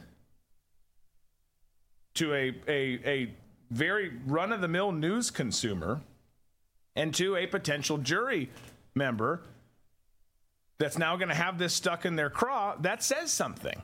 It says something, and that's all it's meant to do. Like we were saying before, all this is meant to do is to get as many people out there, not just folks who might be in the jury. I know that's very specific and niche, but everyone, the narrative, and they've always been good about this, getting the anti-Trump narrative out there, to be like, well, surely these people said it, and we all hated them until about 4 weeks ago, until the plea deal came, and now we love them, and surely what they say must be true. And surely they're saying it for the right reasons. No, they're saying it because they were told to say it. It's still what they said actually means nothing. And they're saying it because they're able to get off scot-free. Right. Rather than be punished. And they shouldn't be. By the way, I think Sidney Powell is a total loser. Not as big of a loser as Lynn Wood. But a lot of these people I'm not a fan of.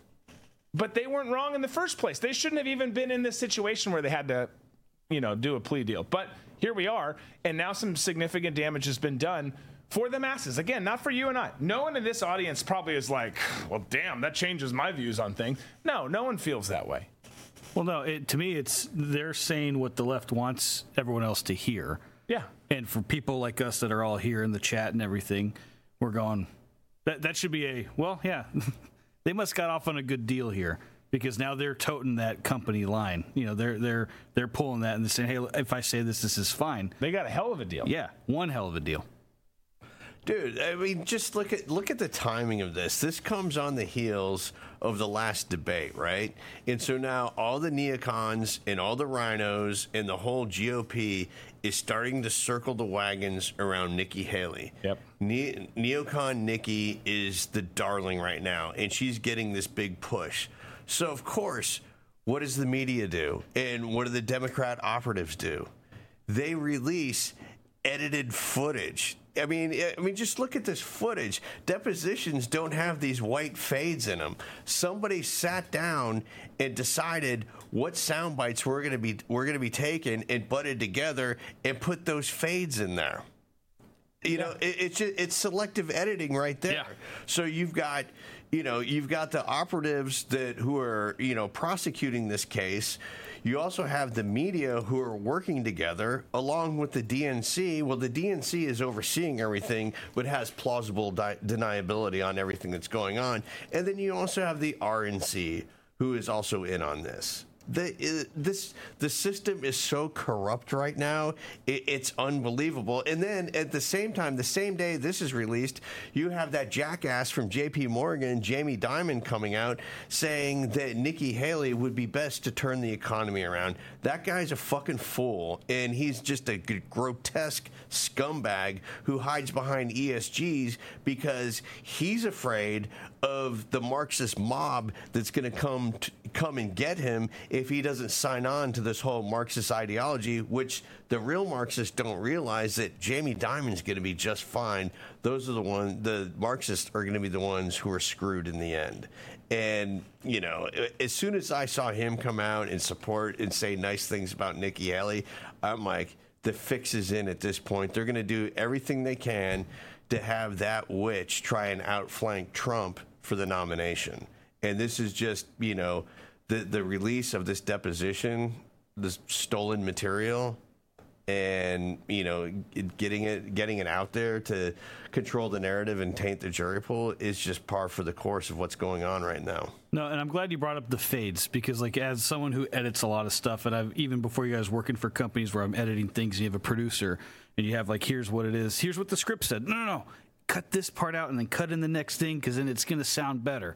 And then every time I see a cut or a fade or whatever, it's like, okay, what did they leave out? Because the stuff they left out probably speaks more volumes in favor of Trump than what they've decided to show. Yeah. No, absolutely. Well, they have to do it that way. And but again, it's like everything. It's like this whole thing, and why it's happening in real time right now in our country is because they believe most Americans are dumb, because most Americans are dumb. And most people don't pay attention to the details of all of this stuff. We live in this world of, well, they said it, so it must be true. They showed the clip, so it must be true. 60 Minutes wouldn't lie to us. No. They're on TV. It must be true. They would never mislead anybody. Right. No, we talked about this. Cigarettes are good for you. Yeah, we talked about it yesterday, Tom. Shame on me for believing the news was telling us the truth years ago. Right. And then now our eyes have been opened up to what's actually going on. Yeah. And now it's going to be it's shame on me for continuing to believe this stuff and until the truth comes out. But the problem is with judges that are corrupted and that don't care, they want to make sure that what they stand for is what gets pushed. It doesn't matter. We're in this bizarro world right now. Everyone's drawn a line. Everyone, the only saving grace to all this insanity is where everyone stands. Yeah. And some of it takes a little bit more. I don't even want to say investigative approach, but some of it takes a little bit more just paying attention than the rest. But it's all really obvious. You can just see. You can see. Oh, this judge has put thousands of dollars into other Democrat campaigns. This judge has never done whatever, fill in the blank, never, you look at Chutkin in D.C., who's given J6ers longer sentences than recommended by anyone else. You see all these things. It's like, we know who you are. We know who you are. And even knowing who people are, it still doesn't seem to matter because the system is so heavily favored to the other side, at least as of now. And they know it, and they can get away with it.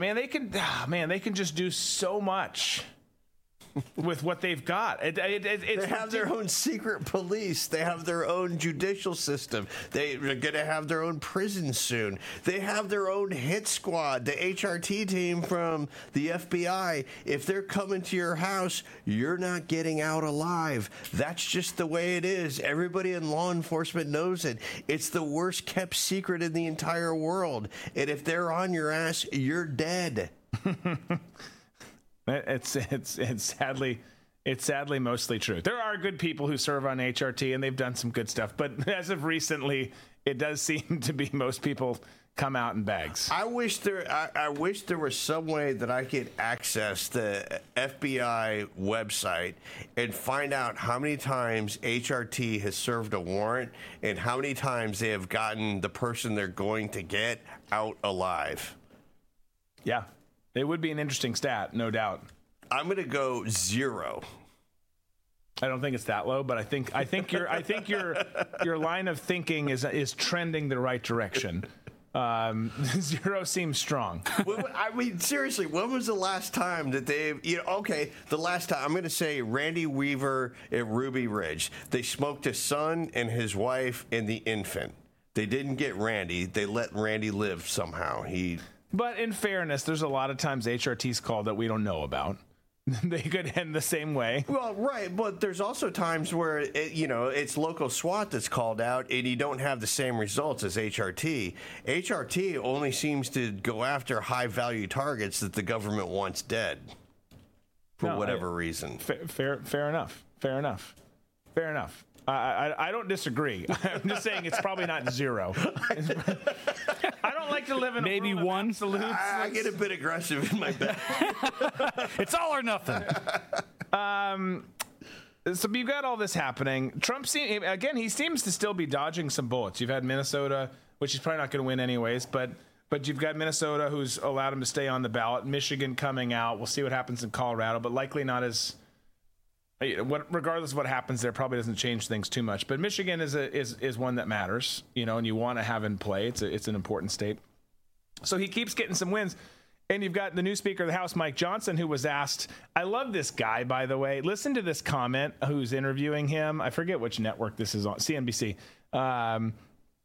who talks about, he totally lifts up his show in his question and ask whether or not Mike Johnson's endorsing Trump, to which he does. But take a listen to this. President Biden, it looks like the candidate in 2024. When you were named Speaker, a lot of people said, oh, Trump ally, big Trump guy, big Trump ally. But you, as far as I know, you have not endorsed the former president yet for 2024. And this is, everybody's watching this show right now. If you're going to do that, this would be a great time to do it, Mr. Speaker. You ready? I have done it. I have endorsed him wholeheartedly. Look, I was one of the closest allies that President Trump had in Congress. He had a phenomenal first term. Those first 2 years, as you all know, we brought about the greatest economic numbers in the history of the world, not just the country, because his policies worked. And I'm all in for President Trump. I expect he'll be our nominee. Yeah, and he's going to win it. And we have to make Biden a one-term president. We have to do that. I agree with that. I love everyone's watching this show. Everyone's watching. Is everyone watching it though?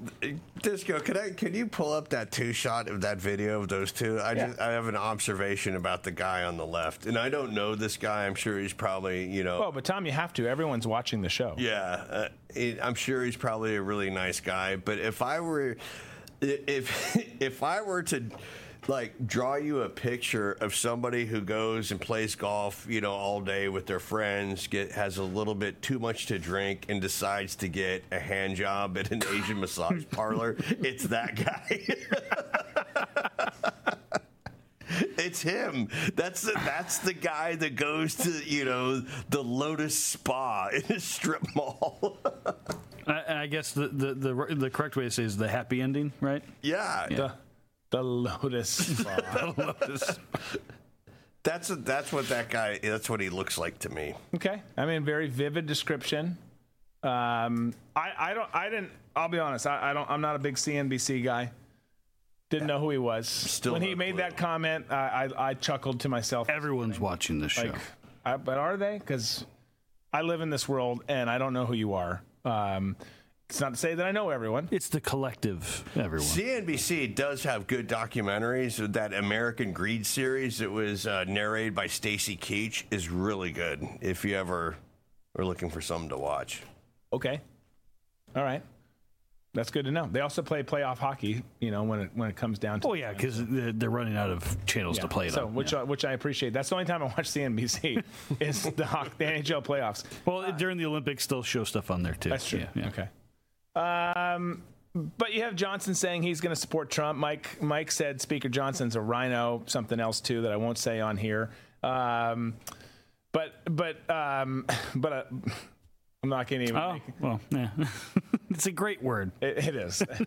it just is. It's one of Tom's favorite words. But you have him stepping up and doing this. You've got him saying he's behind him. Anyway, I mean, according to aspects of things during Trump's term, he was with him on stuff. Certainly, the media is portraying him to be that way. That could go one of two ways. That could be because they actually feel that way. Or that could be painting him out to be a villain, even though they're friends behind the scenes. I don't know enough about Mike Johnson. I like that he works his faith in, but I don't know if it's genuine. It's so hard right now to cut through. It's like the war overseas, right? There's so much information going on. Information warfare is a real thing, and it's hard to know. Are you legit? Are you who you say you are? Do you believe in the things? Do you support the people you say you support? Or are you just playing a role? I literally, I'm not going to take a stance at this point because I don't know well enough. I've heard both sides. I hear both sides.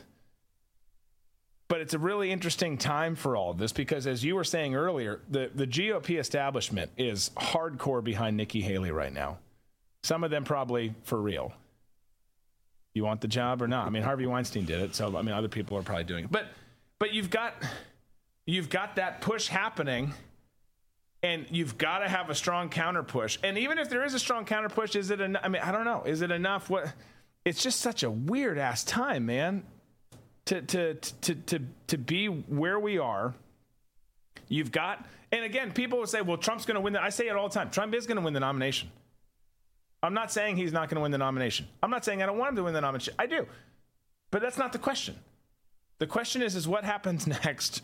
They're not going to let him win. Exactly.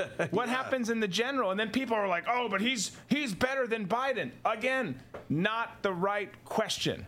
He's better than Newsom. Not the right question. That's not the if it was that simple, we wouldn't be here. Show. We wouldn't have to. Right. There would be none of this stuff. But it's not that simple. It's what does DC want? And some people out there are cute enough to think that their vote matters. That's adorable. It just doesn't. I'm not saying don't vote either. You should vote. Don't listen to Sidney Powell and Lynn Wood on anything. But but they will make a determination as to, and they will do everything they can to push. Okay, the American people want this. They're going to vote. That's a shit ton of votes. What do we got to do to overcome that to make sure we get our way? That's how they play the game. Right. And if our way, and that's what people forget when they say, maybe Nikki could win if she was in. Maybe DeSantis could win if they were in. Okay, maybe any of them could. But it's going to be what they want. The only outlier who's going to come in and win. And DeSantis is in some gray area for me. Not for some of you. He's in some gray area for me. Trump's the only proven outlier who can come in and win that has support behind him to actually win. They're not going to let that happen. No, they learned their lesson in 2016, and that's why we got 2020. So they're doing everything they can to make sure he can't run because they're going to block him again in 2024. And people are going to be like, oh, so he was right. The system is rigged. What both the RNC and the DNC and the deep state are trying to do right now is have an alternative for Trump, maybe give the Republicans a win, but make it look like we still have free and fair elections. That's what they're really going for right now. And they're doing everything they can to make sure that happens. But if they are truly free and fair elections, they wouldn't be doing any of this to Donald Trump because they know that he knows all the secrets and has called them on their bullshit, and they're scared of the man. Right. Well, and they know that if it was free and fair, he would run away. Yeah. And just to stand like how Tom described the host, staying salty, said, that host looks like one of my creeper customers that smells like meat. Deli meat. Ooh, yeah, you want to at least smell like a good cut, not deli meat. Yeah, that's usually more processed and whatnot. Pastrami oozing out of his pores. Pastrami well, but it is. I mean, that's where people fail too. Is everyone think we got ourselves into this position because we were asleep at the wheel for far too long. We assumed the best out of people. Bad idea. And we got ourselves into the situation where our country's in now, where people trusted the government and all of that stuff, and then we get totally dicked over. And then you get to this point where you see, okay, some people are like, oh my gosh, I can't believe what they're doing to Trump. Like, we're not going to win, and none of these other people can win. And then they swoop in and say, hey, Trump's off the ballot, and people are going to be pissed about that for a while. I'm not suggesting it's going to happen, but I think it's still a pretty high likelihood. But you have something bad like that happen. Just go with me for a second, and I hope it doesn't. But you have that happen, and then they prop up Nikki Moore. And she gets in, and they're like, see, like, we still have hope, as you were saying. A Republican won. We can still do this. America can be saved. Meanwhile, they're like, you got 4 years, bitch. Yeah. Okay? These dumbasses think that you actually won. You're going to do whatever we say, and... You might have 8. You might have 8. You're going to have 4, but you better damn well make sure that you do what we tell you to do. And the moment that you deviate from it, you're a one-termer. Yeah. No, absolutely. But if you were them, wouldn't you do the same thing? It's a brilliant play. Oh yeah. I mean, people really think we have an opposition party to the Democrats. We don't. No. And then they think, oh, we actually got to win. No, you didn't. You didn't win jack shit. Did you vote for this person? No. A couple of you did. Did you vote for this person? No. But they're telling you it's a win, so you're like, oh, okay, maybe it's a win. No, it's not. Stop it. Stop being so dumb. They just brought up articles of impeachment against Mayorkas, who should be impeached. Does it reach high crimes and misdemeanors? I think you could make the case for it. But then you have 8 Republicans, including Dan Crenshaw, who voted not to impeach the guy. They've let in 10 million illegal aliens that we know of. Yeah. Yeah. No, it's astonishing. It's astonishing. And we don't have a party that's advocating for any of us. No, not even remotely. Not even remotely. People talking about the whole Trump-Tucker thing. Let's just hit it real quick before we go to the break and get to our last bit of the show. Tucker, obviously, you guys talked about yesterday at the UFC fight. Kid Rock, yeah. With Kid Rock there, too. People saying how minds would explode. Gosh, can you imagine the absolute meltdown if he named him that? Kid Rock or Tucker? Well, either, obviously, but Tucker. Yeah. Tucker, because look, I like Kid Rock. That would be an amazing thing, and we should definitely be a crew that films that, like, behind the scenes reality show if it were to happen. But that's not going to happen. But Tucker, you could see actually happening. I don't necessarily think it should. I love Tucker, but I don't know what. I don't know what it gets you because my take is this. You need someone who grabs new votes as your VP. Those are the same votes. Trump could win this thing without a VP if things were fair. Right. But you add Tucker, who, again, I love that ticket. I don't know if there's a dreamier ticket out there. You imagine Tucker Carlson debating Kamala Harris? Oh, my gosh, that would be amazing. Please let that happen. I can't stand up right now. For me, if it was Kid Rock, could you imagine every time he goes to give a speech, they'd play the "My name is Kid"? That would be fantastic. As he walks out, that'd just be great. It would be. Yeah. It would be. But But that debate with Kamala. That would be fantastic. But right, I mean, do you know where I'm going with this? Like, you don't need Tucker. Tucker would be amazing. I love Tucker. You need someone else that's going to capture, like right now he's polling really well with, as it stands, if things were to end today, he's polling really well with the black community, with the Hispanic community. Those are great. You got to keep those numbers. Solidify a state where you need to grab it. One of the swing states. Get someone who's ideally, and I hate identity politics, but ideally you capture all those boxes. You get that swath of voters to kind of get you over the top of there in that state and get those electoral votes, and you get some minority votes across the country. I feel like at the end of the day, that it probably none of it really matters, but that's something you got to look at, like, because the same people who hate Trump hate Tucker. Yeah. So you're not gonna with the establishment Republicans, who cares about him anyways, but with the establishment Republicans, and then the Kevin wants you to run with Trump. But the establishment Republicans, and then the independents, they're not going to go along with. They're going to be like, that guy, he's a whack job. He got fired from Fox News. He's so crazy, which is obviously absurd and outlandish, but that's how they think. We can't think how we think. We got to think how they think. Right. So I love the ticket. I don't know if it actually. Well, that was the question I asked Tom yesterday. Was what extra votes? I didn't say it this way, but I was alluding to what extra votes does Tucker bring to that ticket? Because we know that he would. It brings any. Yeah, like because he's really big on the trucker community. Well, Trump's already got the trucker community. Oh, he's big on the motorcycle community. They already love Trump. Like, there's a lot of things that Tucker's for, and we've seen him. He's gone to give speeches and talk to them. They love him. Yeah. But it's kind of the same crowd.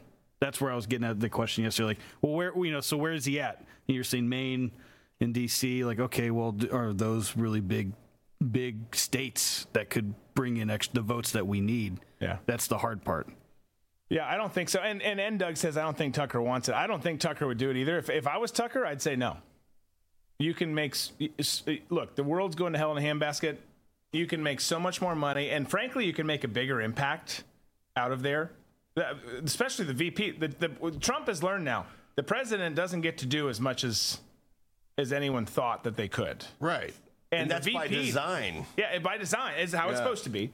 But the VP, the VP doesn't get to do shit. Like, are you kidding me? So it's a shitty role if you're Tucker.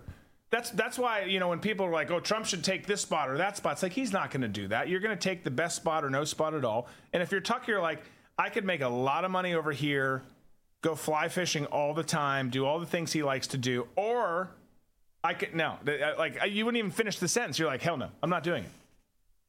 Because Tucker also knows how corrupt the system is, and that two people, and maybe let's give them the benefit of the doubt and add 5 to 10 good ones around them. And maybe we get some wins in office. Like, you're just not getting the wins that you need, at least not as fast as you want it. Like, it's not, you got 4 years.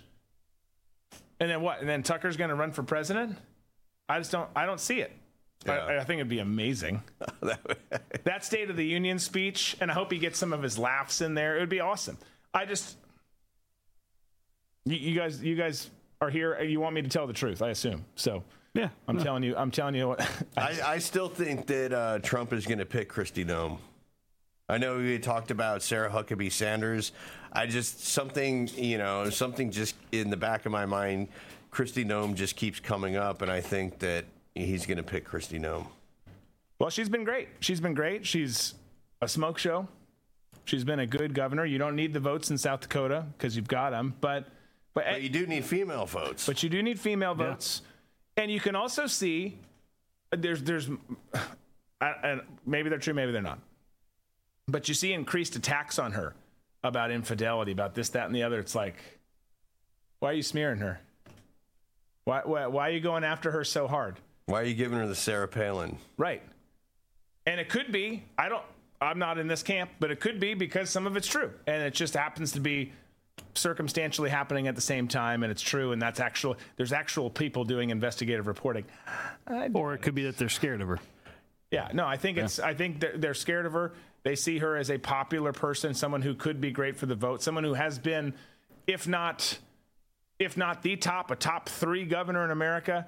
And we need to start chipping away at that. And even if she's not the person, they know that she's in the running, so we got to start chipping away at that. Right. And that's why that's why the Democrat operatives within the media, fired the shot across the bow with the whole Corey Lewandowski story that they came up with. Well, and I think that she would be better. I know people love Carrie, and I like Carrie too. I like Carrie a lot. But I think she would be better than Carrie just because I don't think that she would hit as hard on some of the topics that middle America doesn't want to hear about. I might be wrong. I don't know. Tucker would be awesome, but he's got big things going. I doubt he wants to deal with being in government. Yeah, who can blame him? Do you want to work for the government? Nope. Dude, I don't know, man. I mean, me not being a millionaire right now, it seems like the easiest, most cost-effective way to become a millionaire. No, you don't have to create anything. You don't have to, go, have a business, meet payroll. All you have to do is get elected, and all of a sudden, boom, you're a millionaire. Yeah. It's like having a hit record. No, it is. That's true. Or even a one-hit wonder, really, nowadays. Do we switch into that? Do we start a band? Just hope for the best. All right, we'll see. We'll still be talking about this for a while, I assume. But let's take a quick break. Last break. We're gonna come back. We got some Gavin Newsom stuff. We got what was the last story I was going to talk about? Oh, a pretty big one out of New York, where Kathy Hochul. You guys had to have heard what she said today. Wait, if you haven't, wait till you hear what Kathy Hochul said about what's going on in New York. And by the way, it's not going to stop in New York. You've got all that. Jake Sullivan talked about why people shouldn't worry about the Chinese spy balloons. It's an amazing, and I say amazing in a bad way. It's not a good answer. We'll show you all that right after this quick break. Stick around.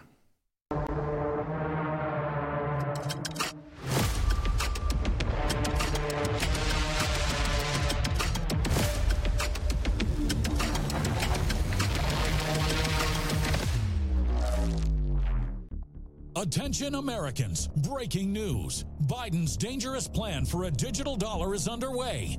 Don't be fooled. It won't benefit you. Take action now.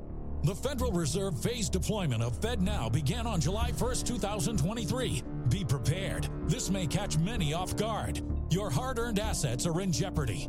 But there's a simple legal tax loophole to opt out of the digital dollar. Reach out to American Alternative Assets for a free wealth protection guide and discover how to safeguard your wealth with gold and silver IRAs against a failing dollar and volatile markets. Visit protectfrombiden.com. This invaluable guide provides precise steps to transfer your IRA or 401k into precious metals without any tax consequences. Be smart. Don't let Biden force you into using the government's new digital dollar. Visit protectfrombiden.com to get your free guide and get started. Again, that's protectfrombiden.com. My Towels solved a problem that we've all had with towels. You go into the stores and they feel lotiony and soft, but then you get them home and they wind dry you. That's why I made My Towels. They actually work, they're soft, and they absorb. And now I'm excited to announce 2 brand new lines of My Towels. What makes them the best towels ever is they're now made with 100% long staple Shapir cotton. This is a combed ring spun cotton that makes My Towels even softer and more absorbent than ever. And now you get a 6-piece set for an amazing introductory sale price as low as $29.98. So go to mypillow.com or call the number on your screen. Use your promo code to get My Towels for only $29.98. Or you can get my designer premium line for just $20 more. Either way, you save 50% now on all My Towels. They actually work. What a concept. This offer won't last long, so please order now. MyPillow.com. Get more of Drew, the crew, and This Is My Show with Coin Club exclusively on the RVM network. Coin Club members get a This Is My Show challenge coin access to Booze and Banter, an exclusive tailgate show for Coin Club members only, right before This Is My Show. Plus, automatic entry into show-related sweepstakes and other in-studio bonuses. And don't forget, members get access to all other premium content on the RVM network. So join the club and carry your coin with pride. All members now receive commemorative challenge coins. Military and first responders get 30% off their memberships. So sign up at dbcoinclub.com. Again, that's dbcoinclub.com.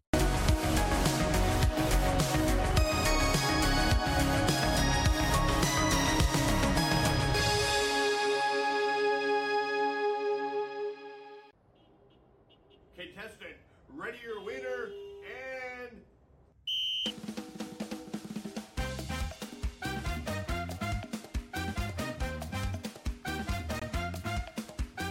Wait, guys, where's the? Do you have the scripts? Oh, perfect.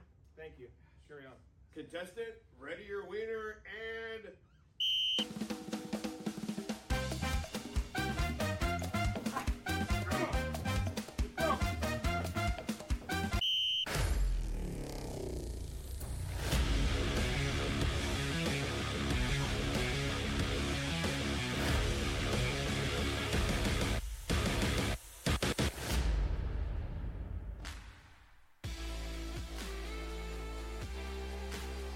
You guys remember when you could look up into the sky and see the crack in Uranus? Pepperidge Farms remembers. How did you know I was going there? No, you could look up and you could see the USS General So. USS General So, yes. Yeah, and the Lo Mein, all the different balloons flying over our sky. Oh, those were magical days. My favorite meme was the one where it was from Fang Fang. Like, yes, but we had those. We had that incident, right? And Chinese spy balloons. And look. There's all sorts of theories on them. Are they real? Were they not real? This, that, and the other. What did they capture? Were they not? I talked to some friends who still are in, and they were real. And they talked about some of the stuff that was recovered. I can't share all of it, but there's points to be had on both sides of it. But it did happen. They were real. They did come across our country. They were not shot down until they left our country. We shot a missile at one of them and couldn't find where it landed. Exactly. Oh, gosh. Over Lake Huron. Yes. And then hit it with another missile. And what was it? Oh, we don't know. What? Well, you had... So, Xi Jinping obviously going to San Francisco. We've got a clip of Newsom. Did you guys play the clip yesterday of Newsom? Yes. Okay. So, you saw the clip of Newsom cleaning up the streets, talking about how it's for China and Xi Jinping and foreign dignitaries, not the people of San Francisco, right? So, we'll get into that. Also, by the way, you had a Czech news crew today. Let me just make sure I get this right, because this came out. Saw that too. Czech news crew robbed at gunpoint while covering the APEC summit in San Francisco. Brilliant. Great job, guys. Nancy Pelosi's district, Gavin Newsom's state, all of that happening. But visits happening. APEC's going on. Joe flies out there. This is all, happening. And you had Jake Sullivan, who was questioned on the Chinese spy balloons, who gave this response. This is remarkable. Governor Gavin Newsom said of the cleanup this, I know folks are saying, oh, they're just cleaning up this place because all those fancy leaders are coming to town. That's true. Okay, keep going. Keep going. That's fine.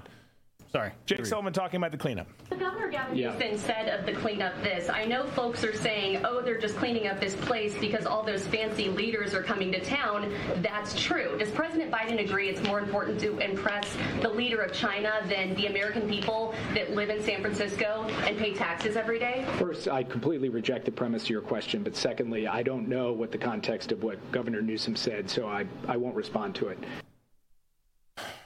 I completely reject the context of your question. What's his title, Jake Sullivan? I don't know. It's National Security Advisor. Yeah. Okay. A man who speaks at a podium. You can't wear a neon green bracelet as National Security Advisor. I know. You know what's funny? I thought the exact same thing. It was like, bro, did you just leave Senor Frogs or something? Yeah, it's just don't do it.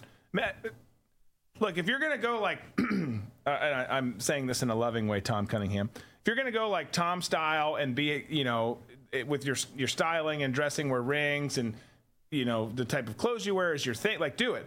But if you're not going that way, then you need to leave rings and bracelets and stuff off.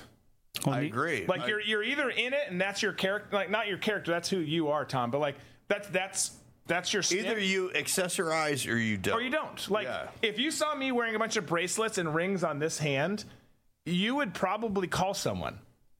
You would say, what's going on? Well, just, neon green stands for vitality and excitement. Jake Sullivan exudes vitality and excitement for sure. So you don't do that. Clearly, I reject the question. Clearly, that's what's happening. We've seen it time and time again. Biden goes to the border. What do? You fence off that section, clean it up. Xi Jinping, Biden, other leaders go to San Francisco. You fence it off, clean it up. Something big's happening in the city. You fence off the Capitol. Stop it. Dude, they did that in L.A. when L.A. had the Super Bowl last year.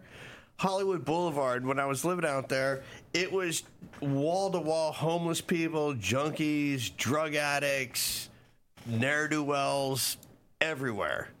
The Super Bowl week rolls into town, they're all gone, man. It was the most pleasant time to be on Hollywood Boulevard ever. The whole city was fantastic at that point. And, like Newsom says, when you have company, you got to clean up. And that's what they do. And when you don't have company, Democrat politicians are like, talking to their voters, fuck you. We hate you. Keep voting for us because you don't have a choice. And you know what? We make fun of Democrats. Republicans do the same thing. They're like, oh, you don't like the way that I voted on this? Fuck you. You don't have a choice. We see that. Both the Democrats and the Republicans hate the people that vote for them. Not all of them. There's, some Republicans, like Eli and Anna, the ones we talk about all the time, who actually like the people that they represent. Yeah. A lot of the ones who have been in for a really long time hate their guts. Yeah. I still stand on the question I asked yesterday. What happens to the company that created the Watch Out for Human Feces app in San Francisco now that they've cleaned it all up? Well, they've cleaned up a section. Yeah, don't worry. Let's not go crazy. The rest of the city is still in tatters, and it will be right back later next week, or later this week probably even. But, it's categorically absurd. The whole thing is, and look, I just don't get the mindset of, I understand it because they don't care about the people, they don't care about the city, they care about themselves. That's just always been the case with politicians and so-called elected representatives. I don't get the concept of not cleaning up in the first place.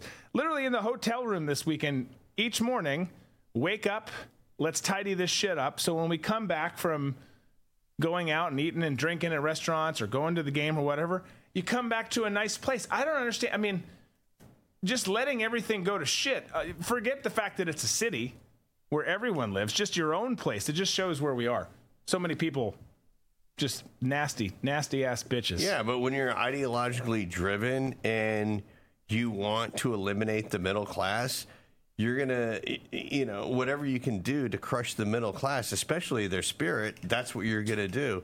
This whole attitude reminds me of the show that I worked on 20-some years ago. And the premise of the show was, you'd have two people go into a house while the homeowner wasn't home, take a look around the house, try and decide what kind of personality they had, go shop for them to pack a suitcase to take them on a weekend trip. So anyways, I was in there with my sound guy, and we're walking around, going through their drawers, looking at all their shit to kind of figure out where we'd be filming and everything. And this one dude had a bag of weed next to his nightstand, so I opened it up. My sound man immediately grabbed it, opened it up, smelled it, and it's like, this is good shit. Reached in, grabbed a handful, and put it in his pocket. I'm like, bro, you can't do that, man. He goes, who's he going to call? And put the bag back and put it back in the drawer. And I realized that the guy, if he's missing weed, he's not going to call the police to say somebody stole his weed. Someone stole my weed. Right. It's the same thing with Democrat politicians. If people start complaining in San Francisco that they're only cleaning up because Xi Jinping's going to be there, the politicians are going to be like, who are you going to vote for? You're still going to vote for us. So go to hell. No, true. Well, and you always talk about too how when you start seeing city, you've got the kind of separate but connected thread of when you see litter and homeless people and all of that stuff ramping up. Then third world, man. Here we go. I in my mind, when we were talking about California is getting there's this waste and all the stuff that's happening out there. It wasn't until I believed it, but it wasn't until you sent a video over to us when you were going for a run, Tom. And the needle? And you were like, hey, check out the needles next to some diapers and some all this. And I was like, oh, it's that bad. It's worse than what we thought. It's horrible. I'm just here to say you work in conservative media now, which is one of the biggest hellscapes on the planet because it's impossible because everyone hates us. But you don't live there anymore. Yeah. So I know. Congrats. Silver lining. Yeah. Every time, dude, I freak the fuck out, though. When I see garbage that should be somewhere, I'm like, oh, my God, it's following me. That's why you got to run for mayor. That's the plan. We're going to clean up the streets. Yep. The mayor at the end of the year is up. Can't run again. Well, we are. We're behind on our campaigning. We are. We'll ramp. I know some people. I'm just saying. We'll talk about that. You still have to be on the show, though. I don't know what the mayoral charter says you can and cannot do. But let's get back to Jake Sullivan for a second, because he's answering questions. He just answered. He didn't answer really the question about cleaning up San Francisco for the Chinaman who's coming in. But then they asked the question that I teed up a while ago on the Chinese spy balloons. And here's what he had to say about that. You mentioned that you guys see this as an important meeting on Wednesday, but I'm curious, will the president, during his time with the Chinese president, try to hold China accountable for the spy balloon this year? I know obviously it seems like it was 20 years ago, but it was this year. The Chinese have said it was still a weather balloon. They said they should get the technology back. What kind of response are we going to see from the president this week on the spy balloon? Well, as I said before, I'm going to let the president be able to sit down with President Xi and speak to him person to person, face to face, and again, not be doing diplomacy from the podium, and we can report to you afterwards, consistent with whatever is appropriate to share publicly on these issues. But I will say that President Biden took steps to take down that balloon once it was safe to do so and out of potential harm's way to civilians. We were able to recover it, to exploit it, and from our perspective, the critical thing is that because we were able to protect ourselves along the way of that path, we do not feel that there was any information gain that was problematic. And so the United States, the president, is going to focus at this point on how he stands up for and protects American interests going forward across the full range of challenges in this relationship, of which this is one. Do you want China to apologize? Again, I'm going to let President Biden speak to President Xi. I'm not going to stand here from the podium and kind of create threats or raise questions or make particular demands, because I think that will not be the most effective way to secure the diplomatic outcomes the American people are looking for. So here, the recap is, let's not worry about it because we don't think they got as much as they thought they got from it. More or less. So you let a foreign actor, huge enemy, arguably our biggest enemy, I don't even know that it's arguable, collect intelligence all across the country before ultimately shooting it down, as Tom referenced earlier, trying on a couple others and missing. Shooting it down over salt water. And letting it sink to 500 feet. Yes. And you're like, no big deal. They didn't get as much as they thought they would. But they got something, and they entered sovereign airspace, went over multiple nuclear weapon sites. Parked there. People, please push back against this kind of, it really does. These are the moments where you're like, I do feel like I'm taking crazy pills. Excuse me, because they're like, it wasn't that bad. Oops, 9/11, not as many people dead as they wanted, so it wasn't that bad. Some people did something. Yeah, like, what? No. Either we're a country, which obviously we're not because we don't have a closed border and you can't be a country without borders, but either you're a country who cares about your people and your national security, or you don't. End of story. Like, they didn't get as much as they wanted. So you know, there. like, well, like on when that was all when that was all happening, we had someone on RVM that was a former commander or general in NORAD like years ago, and he said back in my day we would have shot it down and asked for like forgiveness later. He goes, so there was something that they were told not to shoot it down, or there was, because you know, like we're just taught, you see something, shoot it down, and they didn't. And that's you should. If I was in charge of that, and they came to me and were like, we didn't do this, I would have been like, was there a button? Did you have a button in front of you? Yes. Could that button shoot it down? Did you see it on the radar? Why the fuck didn't you hit the button? Like, just come on. Right. If it was like over, you know, look, as it's approaching the Aleutian Islands and stuff like that, different story. We've got a bogey, we've got a threat approaching. We don't know what it is. Maybe we do know what it is. Different story. That's time to kind of huddle up and figure out what you're doing. Oh, it's been camped out over this nuclear silo. Oh, now it's here over this base. Oh, now, like, what? No, and the guy even said there's certain. I did it again. Sorry, guys. I went to the wrong spot. But he even said there's parts where they said, oh, we can't shoot it down because there's too many civilians in the area. We don't want to hit anyone. And he's like, there was many miles where they could have shot it down over U.S. soil where it would have been completely fine, and no one would have. Montana. Yeah, over he goes, forget it being over the ocean and just outside of Alaska. Anywhere else where it said they were in the path, there's places that they could have just shot it down, but no, they didn't do that. Yeah. Nope. I can't remember the name of the base, but there are a lot of fighter jets there or bombers there. And the White House or the Pentagon came out and said, it's okay, we put all our planes inside hangars. See, and that's what gets me is because we turn the lights off in the buildings. Yeah. That's what gets me because I've been on military bases filming stuff where there's been... See, I would have never let your ass on a military base, but keep going. But it was there shooting TV shows and all this stuff and just had a camera and stuff. And to where it's like we're shooting a certain aircraft and I had someone come and like tackle me and push the camera off me. You can't shoot that plane. And I'm like, okay. And I look over at the person who's our like rep and I'm like, why didn't you tell me? She goes, I didn't know.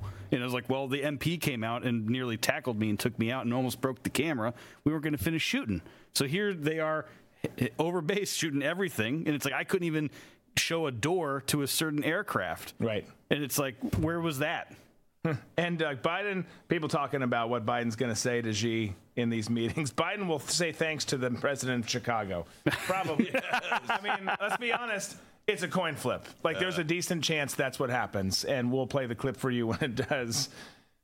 But let's move on to Kathy Hochul, because that's all concerning, right? Our government, our lack of leadership, our lack of security, our lack of a border, our lack of all those things. Super, super concerning. But then you see what they're doing inside of what used to be borders, inside of what used to be our country. And you hear comments, and you see, by the way, keep in mind, though, all the stuff we've talked about on social media over the years, censorship, stuff related to elections, all of that, the push by the federal government, particularly the Department of Justice, in efforts to create new units and divisions for domestic extremists, domestic terrorists, which, reminder, is you. That's you. It's all of you guys out there and us. But you've got all of that. You've got them banning fossil fuels in Kathy Hochul's state. No natural gas stoves in buildings moving forward. No this, that, and the other. No natural gas stoves in restaurants. In restaurants, yes. No using fossil fuels for lawn equipment in California.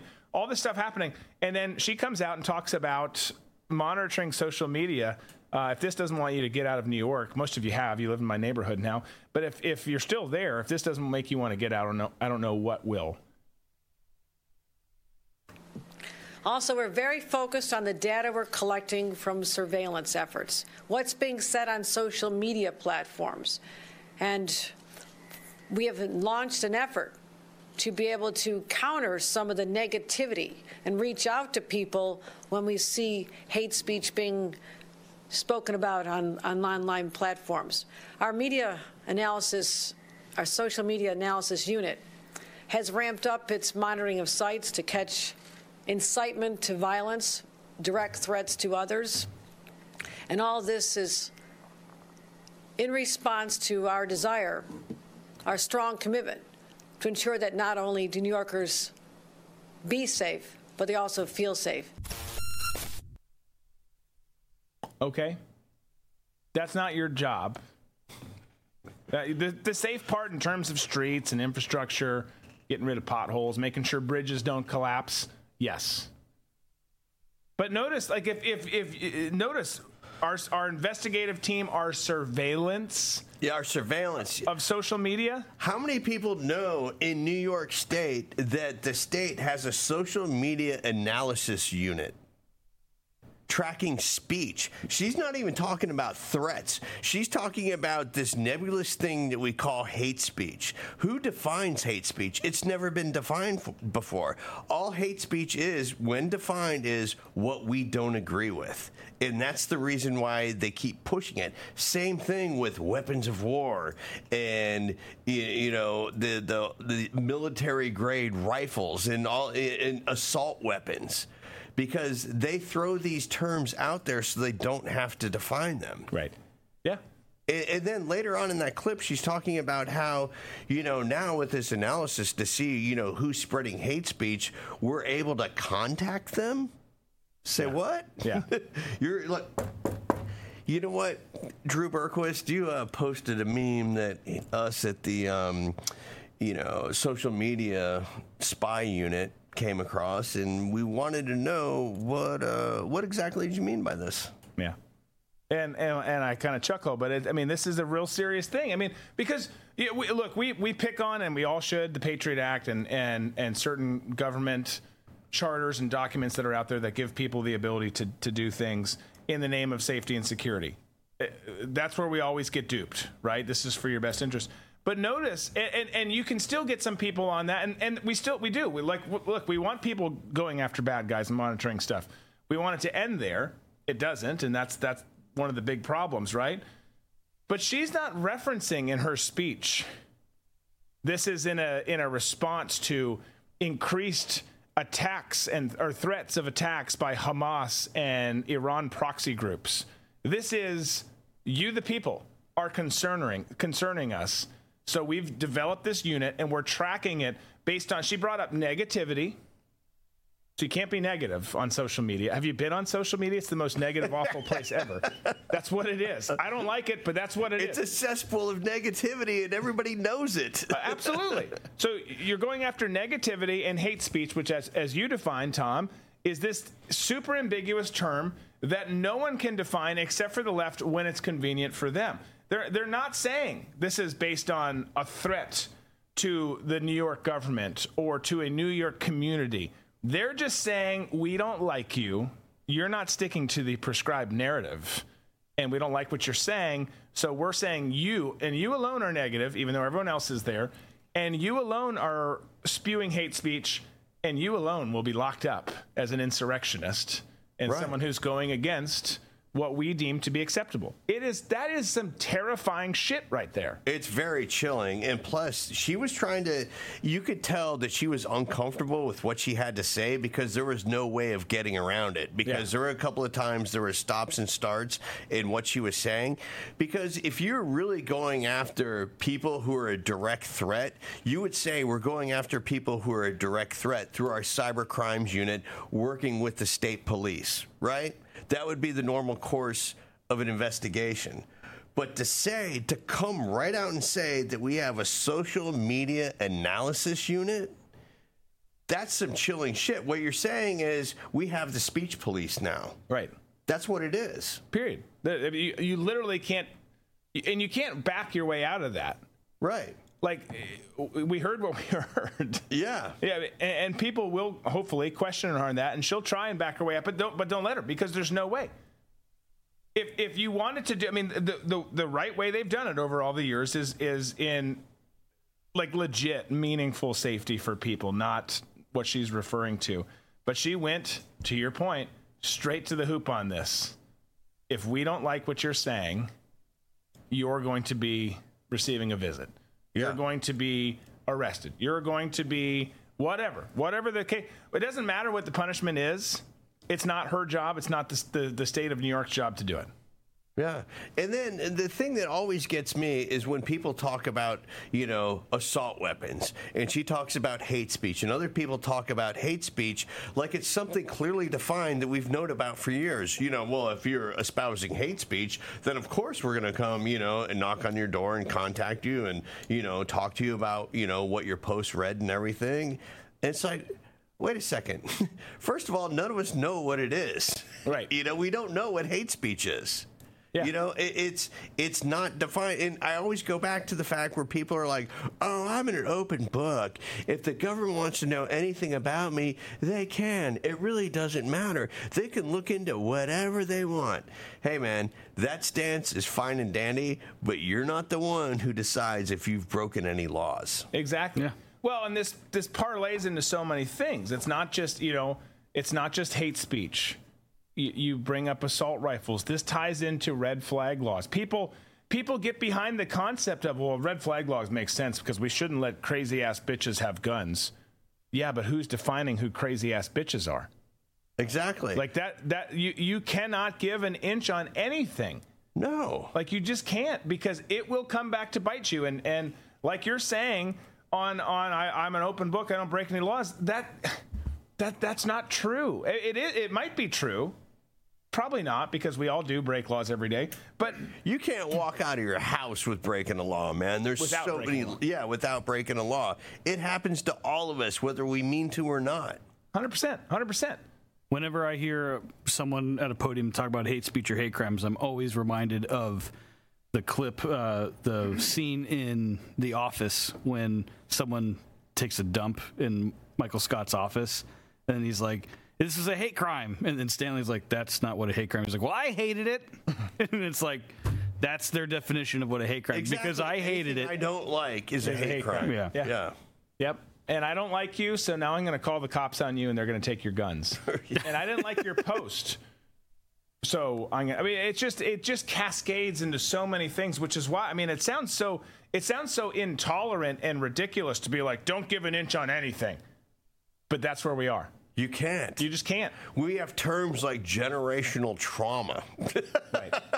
You can't give an inch on anything because it will be exploited. And the next thing you know, we're going to have flag football instead of tackle. Well, flag football is coming to the, not this next Olympics, but the one in L.A.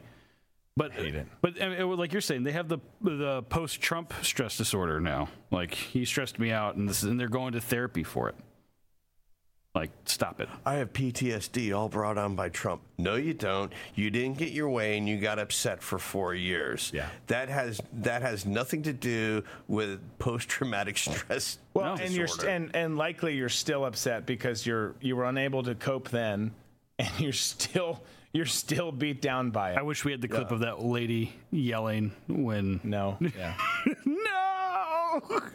Got it somewhere. All right. One last clip I want to get to, because this take I love, and it comes from someone who looks great at the same time. Top of her game right now. By the way, so I'm going to show you a clip of Megyn Kelly, by the way, talking about illegal immigration. She's going to be on the show tomorrow, isn't she? Yeah, definitely. She's going to be right here. Yeah. But you know what? Taryn was on her show last night. Oh, she was? Really? Taryn Gregson was That's on. awesome. I think it was last night, but I think she was on the same night as this outfit, because I saw the clips. So she can wear the same outfit twice. Yeah, that's true. She can. Yeah. And we encourage it when you're here, too. But no. Megyn is on top of her game, all joking aside. She's been doing a lot of things. Going to do the last, or not, I don't know if it's the last, the next, shall we say, GOP debate. That's right, yeah. One of the moderators, which I'm kind of interested to watch. I haven't really watched any of them, but I'm interested to watch that one just because I want to see how she does. I still probably won't, but she was talking about illegal immigrants and some of the protests and all this kind of stuff that's going on, kind of tied it all in together and had some pretty wise words, I think. You don't like America? Get out. Get out. We don't want you here either. You don't want to be here? We don't want you. It's perfect. Go home. Honestly, like half these people are chanting in Arabic about this country that they've clearly chosen, but it's not good enough for them. Get out. We don't need you here. I feel like we need to have like an organ, like a behind that. She sums up, I think, how a great majority of us feel right now when we see these protests with Palestinian flags, when we see these assholes climbing up lampposts and tearing down American flags, when we see these assholes lighting French flags on fire, when we see these assholes, the police backing down and arresting old British men for holding up, the Union Jack and saying, "Oh, you're an incitement to violence." All of us are to the point of when we see these assholes of like, fuck you. Yeah. Nobody wants you. Guess what? Nobody wants you in the Mideast. And you know what? You can be welcome here, but as soon as you start talking shit and trying to get us to adapt to your life, get the fuck out of here. Period. If you want to assimilate. That's all fine and good. We can live together and we can be friends. We can do whatever. If you don't like it here and you don't like the fact that there are Jewish people that live next to you, move. Right. Get the fuck out. Yeah. And it could be that issue or any other issue. Yeah. I mean, she's talking about all the pro-Palestinian, pro-Hamas protesters there. But yeah, it could be anything. It could be about abortion. It could be about anything. If you think it's so awful, leave. We say that all the time. And it's the same thing about the show. You don't like the show. I mean, it's simpler on the show level. You don't like it? Go to a different channel. We did a story last night on this family from Venezuela who's in Chicago and doesn't like the fact they're not getting the benefits that they thought they were going to get. And it's like, oh, you don't like it? Get the fuck out. Go back to Venezuela. Yeah. And that should tell you a lot about Chicago. Right. When you have Venezuelans going, you know what? This city's fucked up. We should probably go back to, where it's all good in, communist Venezuela. Yeah. No, we work for our shit here. It's not easy. It's gotten a lot harder since all of you guys got here and took all the taxpayer dollars. Not that we want them from me, but it is. I mean, I didn't see all of the show, but I saw that part where you were talking about that, and it is remarkable. It's one of my favorite stories of this week. Yeah. No, it like I said last night, it discredits all the people who came over here the right way, assimilated, became a U.S. citizen, threw away where they came from, say, I'm a U.S. citizen. It now discredits them, unfortunately, and it's like. And I've talked with them, and they're like, they're doing it wrong. We did it right. No, you can't find. Look, you're not. I mean, there probably is one out there, like there is in any crowd. You can't find a legal immigrant who's done it the right way, who's like, yeah, it's fine. Let them come in for free. Send them wherever they want. Give them benefits. Rush them through. Give them this status or that status.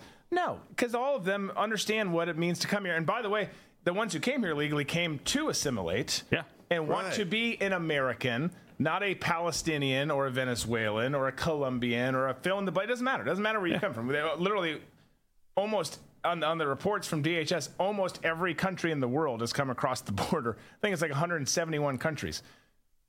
If you're not coming here to be an American, you should leave. Yeah. This isn't the right place for you. And all the ones who legally did it have worked their ass off to be a viable citizen, to have a job, to be successful. Right. And all these people are coming, they just want stuff handed to them. Yeah. My poor dry cleaner is losing his mind, man. I love the stories you Every have. time that I go in there, my dry cleaner is a Lebanese American. He's a Lebanese, a Christian from Lebanon, and he was, he grew up during the Civil War there. He got out. He was raised in France and then immigrated to the United States with his mom and dad and his brothers and everything. Every time that I go in to drop off dry cleaning, he's like, Tom, I just can't take this shit anymore. What is going on with this country? I don't know what's happening. All of a sudden, you've got all these people marching in the street and waving these Palestinian flags. He's like, do you people know who these people are and what they're capable of? And do you know what this whole movement's about? These Israelis, and it's mind blowing. And he goes off every time. He's like, I cannot believe that this country is turning into a communist country. He's like, I spent,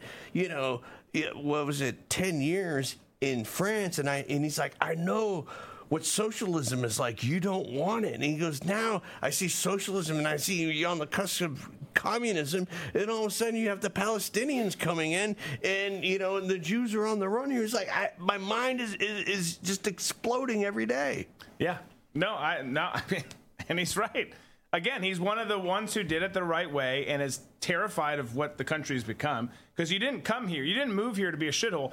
And that's what's going to be remarkable about this, because deep down, that Venezuelan family is just one example. You've got people fleeing communism, fleeing shitholes, and then they're like, I want to go to San Francisco. And then they get sent there and they're like, never mind. Out. This looks a lot like where I came from. They just have a couple more, swanky restaurants.